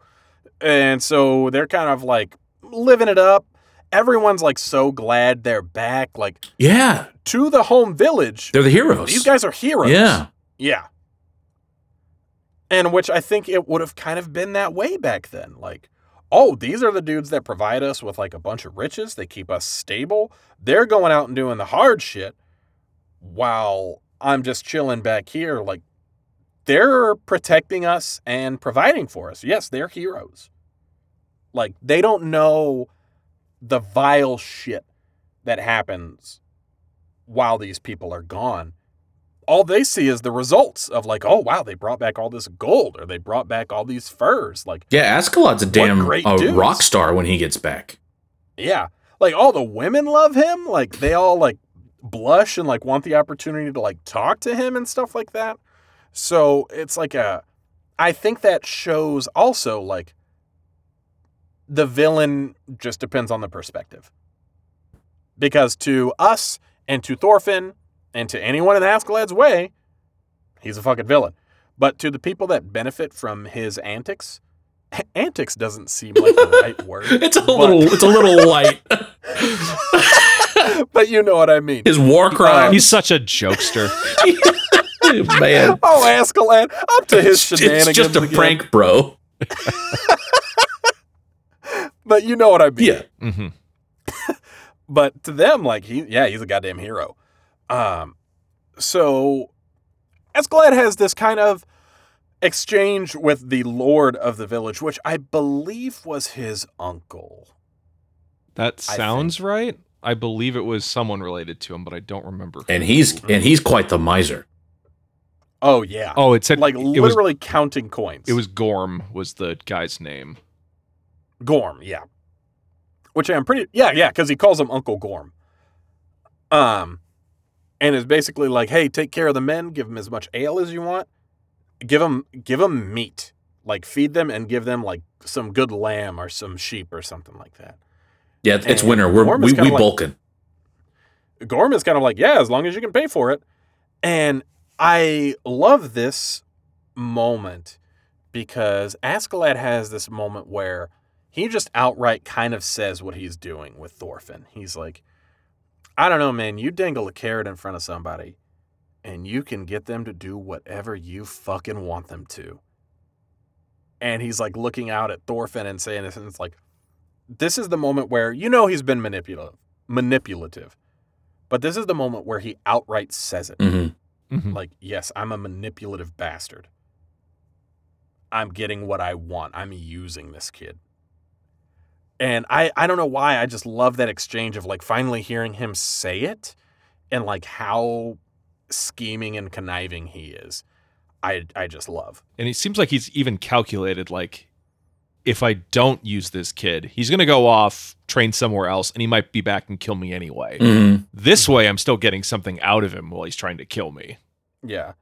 And I can gauge his strength, I think. Yeah, as well. keep an eye on I him, can yeah. keep an eye on him. I can see how much of a threat he is. Whereas if he goes off and trains with someone else, I don't know who he's And I training think with. I don't know. What he's Askeladd doing. even got a kick out of like having him around, keeping him on his toes. Like, I got to stay on top of my game because this kid's coming for me, and I'm only getting older. Yeah. But also at this point, Thorfinn's kind of like, bro, you said we could duel. We're gonna fucking duel. Yeah. And he's like, ah, damn it. Okay, Uncle Gorm, can you like oversee this shit? I just gotta take care of this. And Gorm has this moment of like, really? You want to do this? And he's like, yeah, whatever. Let's just fucking get it done. I couldn't help myself, but every time he asked for a duel, I just think of the Yu-Gi-Oh! Like, it's time to duel! And then, he pulls out his cool wrist card thing. He's like, I'm going to cast Dagger. And, but yeah, Dark Magician! They go into a duel, and, Askeladd's getting pressured. And, Thorfinn's holding his own until Askeladd's like, time for some psychological warfare, and I'm going to fuck this kid up. Yeah. Well, you may be getting physically stronger. You're not mentally strong yet, so I'm going to just fuck with you. Askeladd casts Vicious Mockery. No. And is basically like, who the fuck was your dad? Are you sure I'm the one that killed him? I kill a lot of dads. So... Are you sure? Do you know how in the slightest that does not narrow that? Yeah. I bang a lot of moms. I kill a lot of dads. I'm a busy person. But yeah, obviously this makes Thorfinn like fucking angry. So he starts to get kind of reckless. And he's not fighting at his peak. And this is exactly what Askeladd wanted. He was just trying to goad him so that Thorfinn would lose his cool and Askeladd would have the upper hand again because Thorfinn's just being wild and barbaric instead of this like fucking killer. So obviously Thorfinn loses the duel, but it was like a moment of like a, whoa, shit, this could be kind of close. And we also get that moment you were mentioning earlier, Dan, where all of Askeladd's men are like, oh boy, Yeah. he's coming. He might get you this time, Askeladd. I don't know He's why, looking but good. Like, that like banter and like ribbing amongst them, especially because he's their superior. I think that dynamic is a lot of fun. Mm-hmm. Well, and I think it shows like to them how quote unquote good of a leader Askeladd is. Like he's not this fucking like, for lack of a better term, slave driver amongst his men. He's not this like tyrannical warlord that like beats down his own people and they're unhappy with their lot in life. People want to be in Askeladd's crew. Mhm. And it even happens with a moment where some of the younger guys in the village are like, oh man, I heard Askeladd lost some warriors. Like maybe I can join up now. Mhm. Yeah, We can have this moment like, it's a career opportunity. yeah, Upward mobility. I'm going to get glory. I'm going to get to kill a bunch of people. People are going to think I'm awesome. I get to train under Askeladd. Yeah, this is just win. There's no downside here. And so, like, yeah, people want to work for Askeladd. Like, he's a dope boss for asterisk. But you know what I mean. But also in this moment, I think this is when King Sweyn launches the invasion of England. Was that this episode or next episode? That's the very end of this episode. That's the very end. In between the duel and this, you have the exchange with the slave girl Mhm. and Thorfinn when he's out on the boat. Oh, Yeah. And because Thorfinn's like, I don't get you. Like, why don't you just try and kill Gorm? Like, if I were you, I would have just killed him. Mhm. And then Kill everyone you have to and get the fuck out of here. Yeah. Mhm. But then I think it's her that says like all men are slaves to something. I think it's Oh, her. yeah. I think it's her. But that was a good ass line. I wrote it down. And Thorfinn's a fucking slave to his revenge, and she's got the chains on. I'm hoping he comes back and maybe snags her. I don't know, but we'll see. I will not spoil, so I won't Yeah, say. good. I'm not a Kurt. We got to throw in a Kurt reference. Oh every episode. yeah. Shop at And then Menards. now we get to the point where we meet the person who is really larger than life. Fucking Thorkel. Thorkel. Thorkill, yeah. So at this point, the invasion of northern England has started. We go in straight to genuinely London Bridge. And the Danish forces are kind of at a standstill here because they are having a hard time taking this fucking bridge, which is pretty difficult when there's a guy throwing goddamn trees at you. So I love that they Thorkel. call him Thorkel the Tall. The Tall. Which feels like such a misnomer because I'm tall. This fucker Yeah. is just It is such an underwhelming name for him. He is a mountain. He is gigantic. He is some sort of larger term than tall. Well, we get Thor's the troll, and then just Thorkel. He's tall. like 6 foot. He tall. Yeah. He's 6 foot Oh, on that dude. Tinder. That dude, he tall. Yeah. One point of note for Thorkel is I appreciated that his voice actor is the same voice actor, at least in the Japanese VA, was the same guy as Uvogin from Hunter x Hunter, the berserker dude from the Phantom Troop. Same dude. Oh, that's it. And it's the same motherfucking character. Basically, like I want a good fight. I believe it's Patrick Seitz in the English. So this was also, I watched episode 9 and 10 in English. So I just have to point out, I don't know if it was directing the voice actor themselves, what? Oh my god, Askeladd's VA is terrible. That's what I hear. That's what I hear. I just flipped it on, and then like one of the first things is Askeladd talking. I'm like, what the fuck is going on right now? And his Japanese VA is solid. Oh, it's very good. Oh man, I love it so much. So yeah, I don't know what went wrong with that. I know there's a lot that goes into VA, so I'm not going to like specifically blame that VA because most of the English VAs didn't sound amazing. Yeah, could have been. He was noticeably like out of place. So could have been bad direction. You know, who knows? Who knows? Oh, but also I was right about Thorkill being Patrick Seitz. So big roles. One, Patrick Seitz is in like fucking everything. Yeah. But like one of the big ones that probably people will recognize is Garrosh Hellscream from World of Warcraft. Oh, cool. Yeah. So like always does like big, deep voice, larger than life characters. He's in a lot of stuff, but I always think of the like for Ogrimmar and for Hellscream, like that type of dude. Like he's an inspiration for me as a dude that likes to scream a lot. So.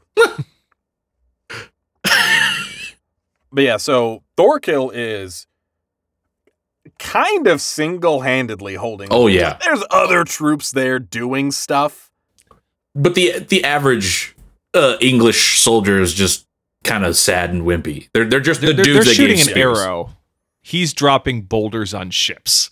Yeah, dropping boulders, literally like throwing like those big spike rampart things that you see poking out of castles and stuff. He's throwing those like they're spears and sinking whole ships with them. Yeah, he's single-handedly doing it. Yeah, so obviously Askeladd's like, hey man, you bring me that motherfucker's head and guess who gets a fancy new duel with me? Thorfinn's like, fuck, all right, bet. So he hops up there and he starts fucking people up and Thorkill's like, whoa, everybody stop. I gotta fight this dude. Don't interfere. This looks like fucking fun. And I also appreciate Thorkill like being this larger than life dude, but just his exuberance for battle and like how fun he thinks all of this is. It's like kind of an infectious moment. Yeah. For you as the audience where you're like, oh yeah, this does look like fun. I want to see this go down. This is just a nice little romp. Thorfinn is having a hard time with this. And for obvious reason, Thorkill is this larger than life fucking giant swinging like logs and stuff like that. And he was a contemporary of Thor's. Like they said that at the beginning of the episode of the show is that he was. Mm-hmm. So I think that was like he's on Thor's kind of level if they were just buddy during war. Mm-hmm. Yeah. But Thorfinn is having a hard time fighting this dude. He does manage to take 2 or 3 fingers. Yeah, a couple fingers at least. He fucks up Thorkill's hand. I believe it's and 2. I think it's his ring and pinky he gets. I know he got the ring and pinky. I couldn't remember if he got the middle finger. He's never going to be able to use a katana properly again. But he does manage to mangle him a bit here. But he got fucked up. Well, Thorkill Thorfinn does a stab. Thorkill catches it by allowing himself to be stabbed. He's like, I gotcha. And then it like cuts to Askeladd on the boat and just seeing Thorfinn getting thrown through the air and slammed to the ground like a toy. And he's like, oh, that's not going good. Yeah. It was like Hulk in the first Avengers. Just slam. Yeah. Oh, yeah. Puny God. Ragdolling this kid. And Askeladd has this moment of like, oh, well, I guess Thorfinn's dead. Shit. All right, we should probably leave. Get the fuck out of here. Yeah, and this fight so they start to bail. Popped off like really cool camera angles and loved it. But yeah, they just dipped. They're like, Thorfinn's gone. Yeah, Thorfinn kind of feigns. He like plays possum here, where he like kind of feigns that he's dead, and Thorkill's like picks him up, and it's just a limp Thorfinn. He's like, "Oh man, did I accidentally kill you? You were fun." That's when he gets the Thorfinn fingers. like slices those fingers and jumps off the bridge, and he's like, "I'm fucking out." Like he's injured like crazy, and he starts swimming away, one of the archers, the English archers, like is about to like start shooting at him, and Thorkill's like, no, let him go. No. And he's like, waves with like the stump fingers that are like still bleeding. He's like, that was fun. Hopefully we get to fight again. Oh, but he also does have a moment where he asks Thorfinn his name. And Thorkill's like, Thorfinn? Are you related to? And Thorfinn like goes in and keeps attacking. So it's like they have this moment of like, he's about to learn that he's Thor's kid, but kind of doesn't. Yeah, I hope that gets resolved in the later episodes. I will not. I know, and that's good. That's great. But at this time, we also have this aside of kind of the larger political things going on, where we are first introduced to King Sweyn's son in the form of Prince Canute, who is this like long blonde hair, kind of like smaller guy who we see has a priest that's kind of like raggedy, and he's like into into Catholicism. He's into it. What you want. Like he's down he's with it. He's dabbling. He's into the new gods, not the old gods. Yeah. But we see him praying in front of a cross, and like this priest delivering kind of like prayer sermon over him. And we also see Canute's kind of like, I don't know what you would call him, attendant, handler. Yeah, some sort of intermediary between the prince and the king, who's responsible for the prince somehow. I'm not sure what his actual title or role is. Yeah, but he had the authority of the prince, basically, whenever the prince wasn't around. Mm-hmm. So basically the prince's man, his name is Ragnar. And basically the army is coming. And they need to get the fuck out of there. Part of that army is Thorkill. And we see Ragnar pop in. He's like, Prince, we gotta fucking go. Thorkill rips the whole tent up, and he's like, hey, I found you. Oh, yeah, that's full on episode 10. It's worth mentioning Thorkill is working for the English. They have this moment where Floki goes up to Thorkill, and he's like, bro, fight with us. We'll pay you double what the English are paying. You're Danish. You should be fighting with the Danes. And Thorkill's like, why would that be fun? That sounds like no fun. If I fight with you guys, you're guaranteed to win. If I fight with these guys, it's not a guarantee, and I get to have more fun. Yeah. This is interesting. That would be boring. Yeah. I'm going to do the interesting thing. Yeah. So Thorkill manages to capture. And before this, though, the king takes the majority of his forces, and they bounce. Because like, we're not going to take London. So we're going to go sack the rest of England. Yeah. And we'll come back and do London later, basically. Mm-hmm. Like, you guys stay here and siege it. Like, keep them from resupplying. We'll come back when they're like out of provisions, out of tea and crumpets, clean up the mess. Yep. But then Thorkill, he does his little surprise attack where instead of just sitting on the bridge or on the walls, they're like, no, let's get in some boats and let's go fuck them up because they all left. And then my first note for episode 10 is, haha, stupid Christians. Because he's just praying the whole time. Like, we're under attack. I'm going to pray? Oh, that is episode 10. Mm-hmm. My bad. I skipped a bit. Well, the last two kind of go together pretty nicely. Mm-hmm. But yeah, so that's my bad. We do get into episode 10 at this point. Mm-hmm. And Thorkill and his forces are kind of like, you know what? We're going to capture the prince. Yeah, they break the siege. And that's going to be a baller move on our part. And so they basically do, because like Thorkill is also like kind of taunting Ragnar's people like in the siege, and Ragnar and his crew are like, no, we cannot fucking attack. But Ragnar's men are like, we cannot stand for this insult. We need to go fuck them up. And Ragnar's like, are you guys dumb? Like, no, we can't do that. Askeladd and crew are also kind of in this like lull with the war.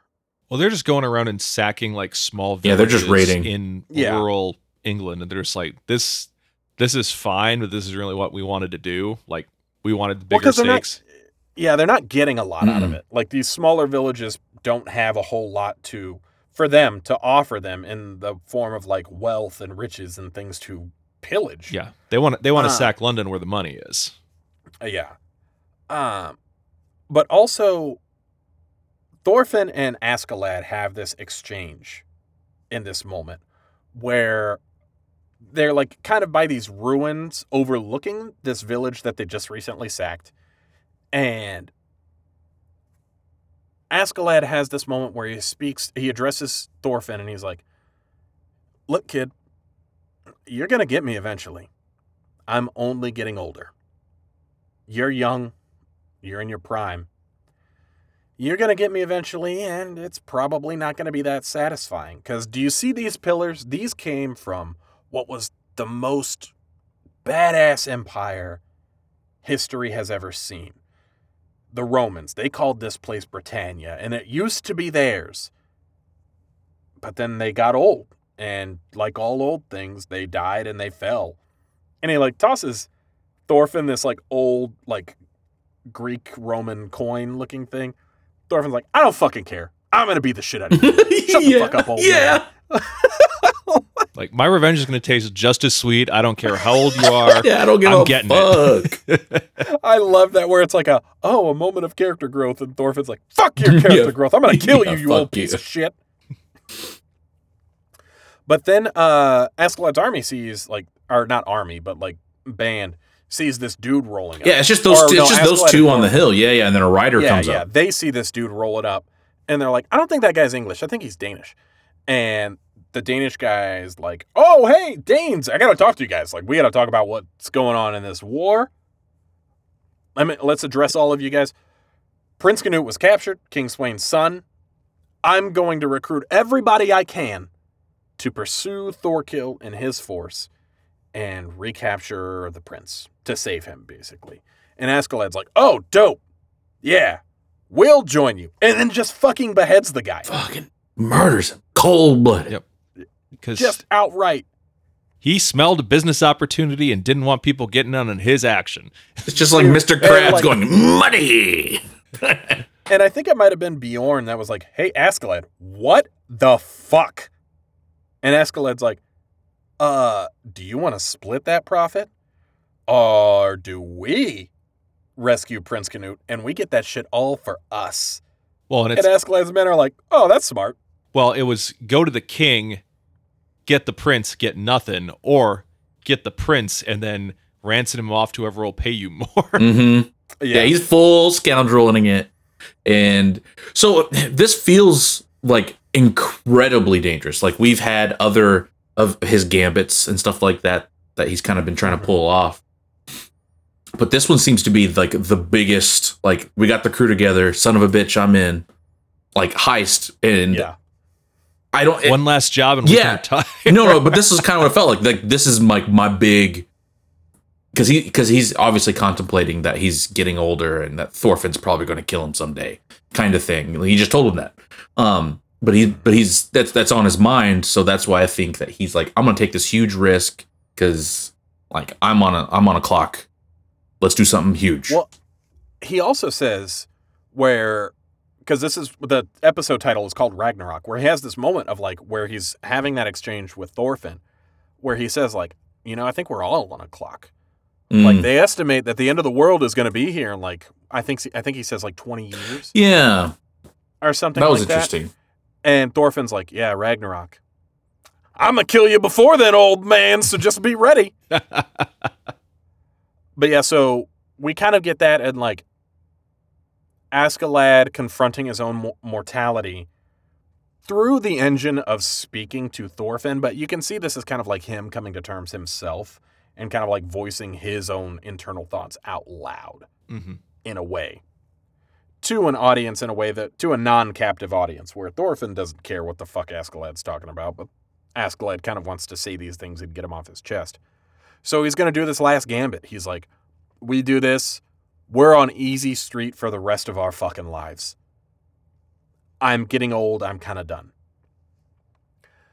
I will say at first, and I mentioned this in the first part of the episode, I was unsure of where to end this. Rewatching through, this was the episode I thought it was. And I'm very glad this is where I ended it. Because I think that, like, gives us a huge amount of world building and setup. We get really introduced to, like, kind of the main cast here. There are people that come in later that are very important, but this is our baseline. But then also sets it up where it's a bit of a cliffhanger, and it kind of sets you guys up for what's to come next. Yeah, I'm assuming the Prince arc is going to be a significant portion of the next episodes. I will say Prince Canute is an important character. So, but also Prince Canute kind of holds one of my gripes with the show. I won't go into detail about it, but that character holds one of my big gripes. And as you guys continue to watch, you'll probably see. Does he turn into a frogman, Pac-Man-like thing? He can unhinge his jaw when he laughs in a weird way. No, but so he could eat one of those big ass Burger King burgers. Yeah. Does he go Paku Paku? But that takes us to our 10 episode watch. So I'd say at this point, let's get into the verdicts, gentlemen. I have heard your thoughts before, but let's get into the scores. What did we think? I'll go first. So again, animation, music, top notch. The fight choreography, whenever they were really popping up, especially the Thorfinn fight, but most of them were all just really well done or solid, etc. My only gripe is the pacing is kind of slow without a lot of like payoffs yet. And I know that is just an issue with the 10 episode versus 12 versus all 24, right? So 24, yeah. So I get that. So it's not like a huge knock on it. Like they're obviously setting it up and then they're comfortable taking their time with it. So you know, I'm looking forward to Thorfinn growing as a character because he's very single-minded right now. Otherwise, there's a cast of interesting characters like Thorkel and Bjorn and Askeladd, and see how they all interact later. For a score, I'd say just with the 10, because I would have liked a bit more of a big payoff. It's probably like an 8-8, which is still high. Okay. Which is still high. But it's not into that 9 range yet. But I imagine with the future payoffs, this will be a top, amazing show. But I would have liked a little bit more of a little. I would like a little bit more cake in my first 10 episodes. I contemplated doing 12 episodes, but when it's a 24-ish episode first season, it's hard to pick a stopping point. Oh yeah. And I think you will get some cake in the next couple episodes, but it's also setups for other things happening because it's an evolving world. Yeah. So I thought that this would be a good point. But 8-8, what's the highest you've given an assignment? I think that wasn't your own. Cyberpunk was a 9. Cyberpunk was a 9. Cyberpunk was a 9. Cyberpunk was a 9. Right. What did I give Oshinoko? I know I gave that a really high number. I think you also gave that like a 9-ish. Yeah, and I think I liked 86 of my own. But Oh well, yeah, obviously. But this 8-8 is still really high because it's like you just can't deny like it's just good. I'm not complaining about the score. I was just curious about like, I know you've been in this range before. I couldn't remember what exactly was higher, but I kind of forgot. Probably go back and put these all on a chart somewhere, and because I think it'd be neat to go back and talk about where we've been and where we've gone and where we think on it. But anywho, 8-8. I agree. 8-8 for Vinland. Super solid. Not blowing me away top 10 just yet, but they're definitely setting it up. Okay. Nick, what about you? As I said, loved this a lot. I think the historical nature of it kind of tapped into just some kind of stuff I really like. So for me, man, this probably a 9.5. Wow. Ooh, That's okay. That's hot. Yeah, I really enjoyed watching these 10 episodes. It was hard not to keep going, and I was hearing the OP in my head for, I think, a week straight after watching the last episode. Man, that metal for a Viking show is just chef's kiss. It fits. It fits Yeah. so very well. Yeah, my complaints about the show are minor. It's one of those things where it's like, just kind of the packaging or the marketing around this could have been done a little bit better to make a few things hit a little harder. But I'm not worried about where this is going because I've heard nothing but good things about the rest of this show. Like, people are praising season 2 as anime of the year. Yeah, absolutely. So yeah, it's like I have no concerns about where this is going. I've heard only good things. It was, if I like this show, I know I'm going to like the rest, so I'm not worried about that part. Okay. That's fair. I know the memes are pretty tasty for season 2, where it's like season 1, revenge arc. Season 2, it's farming simulator, but then the person's like, man, what? I don't care about Thorfinn fucking farming. And then it says by the end of season 2, if Thorfinn can't get his radishes in, what is he going to do? And I'm really invested in it. So I've heard it called Farmland Saga. yeah, for season 2. yeah. But I'm here for it. So I look forward to seeing where this goes. You know, the reviews are out there. The manga's legendary. So I mean, Mappa's obviously putting some care and effort into it. So it's working. For me, this is a 10. This is the first 10 episodes. 10. Even for the first 10, Okay. like, my gripes are so minuscule. And it's literally with just episode 7. Like, with the weird Muppet Ghibli guy. Like, and that's it. But otherwise, I love everything. Even the pacing, which is odd because I think what I'm learning about myself also doing this podcast is that I very, very much enjoy a good character drama. I always say out loud, like, nah, it's got to be a good action that's really hard hitting. But then, like, with Megalobox, I had like a self-realization of like, there's not a lot of action in that, but I fucking love it. And even in this one, there's not a whole lot of action. Like, it's not the focus. And I fucking love it. Yeah. So having this good character drama with these complex characters that are very nuanced and they have their own motivations and not everyone is just a trope really makes me enjoy it so much. And yeah, through the first 10 episodes, this is a 10. Because also, when I watched this, I binged the fuck out of it.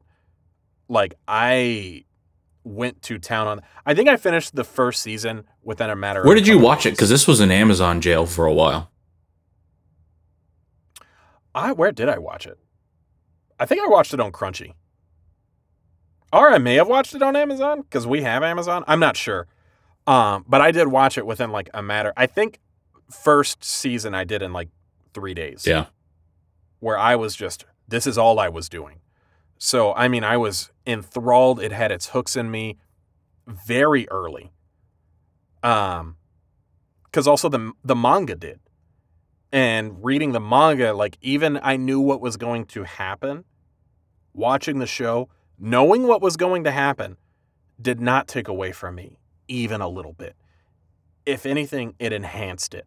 Because reading the manga, you have static images where you give these characters their own voice in your head and you imagine how these scenes play out. And watching it was also they did this better than how I imagined it. So you're saying you knowing the story made it better? Stop. I knew what you were going to do. I knew you were going to do that. And no. I'm saying seeing it realized fully made it better. Right. Go fuck yourself. God, I should have known that was coming. Yeah. Yeah. But it was very good. Yeah, it was. Manga-wise, top 10 manga. Anime-wise, top 10 anime. I love this shit. It's fucking fantastic. And I think you guys will like the rest of it. Like you said, you have no reservations about if you'll like the rest of it. I know you will. You know you will. Oh, yeah. I'd be interested to see what you guys think come later. This might be one that I probably won't assign. I'll say just go for it, and then we can like maybe do it in like a recap, revisit thing. But yeah, I love this shit. It's a 10. For listeners, we've been kicking around the idea of doing a extra credit episode down the line where we look at all the series that we've finished beyond the assignment and have a quick discussion about them. So that's what he's referring to. Yeah. But otherwise, I think that's a good place to wrap it up. We're in the high 8s to 10 region between the three of us. But yeah, that's the show. Other than Cyberpunk, this is one I recommend. Other than Cyberpunk, this is probably and maybe 86 kind of. Well, no, I think Nick was in the 7.5s for 86. No, I gave it an 8. An 8. I was gonna say so probably this and Cyberpunk are probably our highest average. Highest so far. I agree. Across the board, yes. Mm-hmm. God damn it, I'm killing it. I mean, those were the two on your list I was most excited Yeah, I was excited for both of those too. I was going to say those were the most hype out of my list. Because I think each episode we did that little tease bit. Oh, what do you think I'm going to do this time? And it was either one of us saying Cyberpunk, the other person was saying Vinland. Vinland, yeah. But yeah, this is also another point I meant to make. This is one of those ones, I don't remember if I said it in the part 1. One of those ones I recommend to people that don't watch anime. Yeah. Like if someone wants like a jumping off point, or someone that's like, oh, I'm not a fan of anime, but what should I watch? This is one of them. Yeah, other than Frogman, it played it real straight. Yeah. So, and even Frogman happens so much later than you expect. Like if you're into episode 7, you're probably already hooked. Like I don't imagine someone making it all the way to episode 7 if they don't like the show. Yeah. We'll get Dan to stop watching Demon Slayer and start watching Vinland Saga. Yeah. What? Dan Thury. Different. I was like, what's wrong with Demon Slayer? Another friend of ours said he's watching his first anime, and he said, I'm watching my first anime, something called Dragon Slayer. And I was like, what the fuck is that? Do you mean Demon Slayer? And he goes, oh yeah, that. And that's his first anime. That's not a bad spot to start. Watch this. Yeah. But yeah, I think that's a good place to wrap it up. Thank you guys for joining me on this saga. See what I did? But otherwise, any final thoughts, closing arguments, anything else? No. Very much enjoyed this, and we'll get Dan back in the host chair next week. Next week? Oh, yeah, that's me. Yeah. This Dan, not the other Not Dan. the other Dan. There's too many Dans. There's half Dan, and there's other two Dan. Two Dan, whole Dan, Whole Dan. 3/4 Dan. All right. But all right. If nothing else, I would say we'll end it there and catch you guys next week. See you next week. Later. Thanks for listening to this episode of the Anime Backlog Podcast. If you want to follow along with Dan, Marcus, and Nick for the next anime saga, the assignment is for Marcus and Nick to watch the second season of 86. If you enjoyed the show, we know you did, and you want to support us, it would be really awesome if you could leave us a review wherever you get your podcasts, subscribe to the show, or spread the word about the show to your friends or on social media, or both. Do all of that stuff. We genuinely appreciate any help you all can give us in helping to grow the podcast. You can follow the show on most social media platforms at the handle @TheAnimeBacklog. If you want to follow us individually, you can find us on Twitter, Dan @Avarice77, Nick @NickSparts, and me, Marcus @MarcusRVO. We really appreciate you weebing out with us, and we'll see you next Wednesday.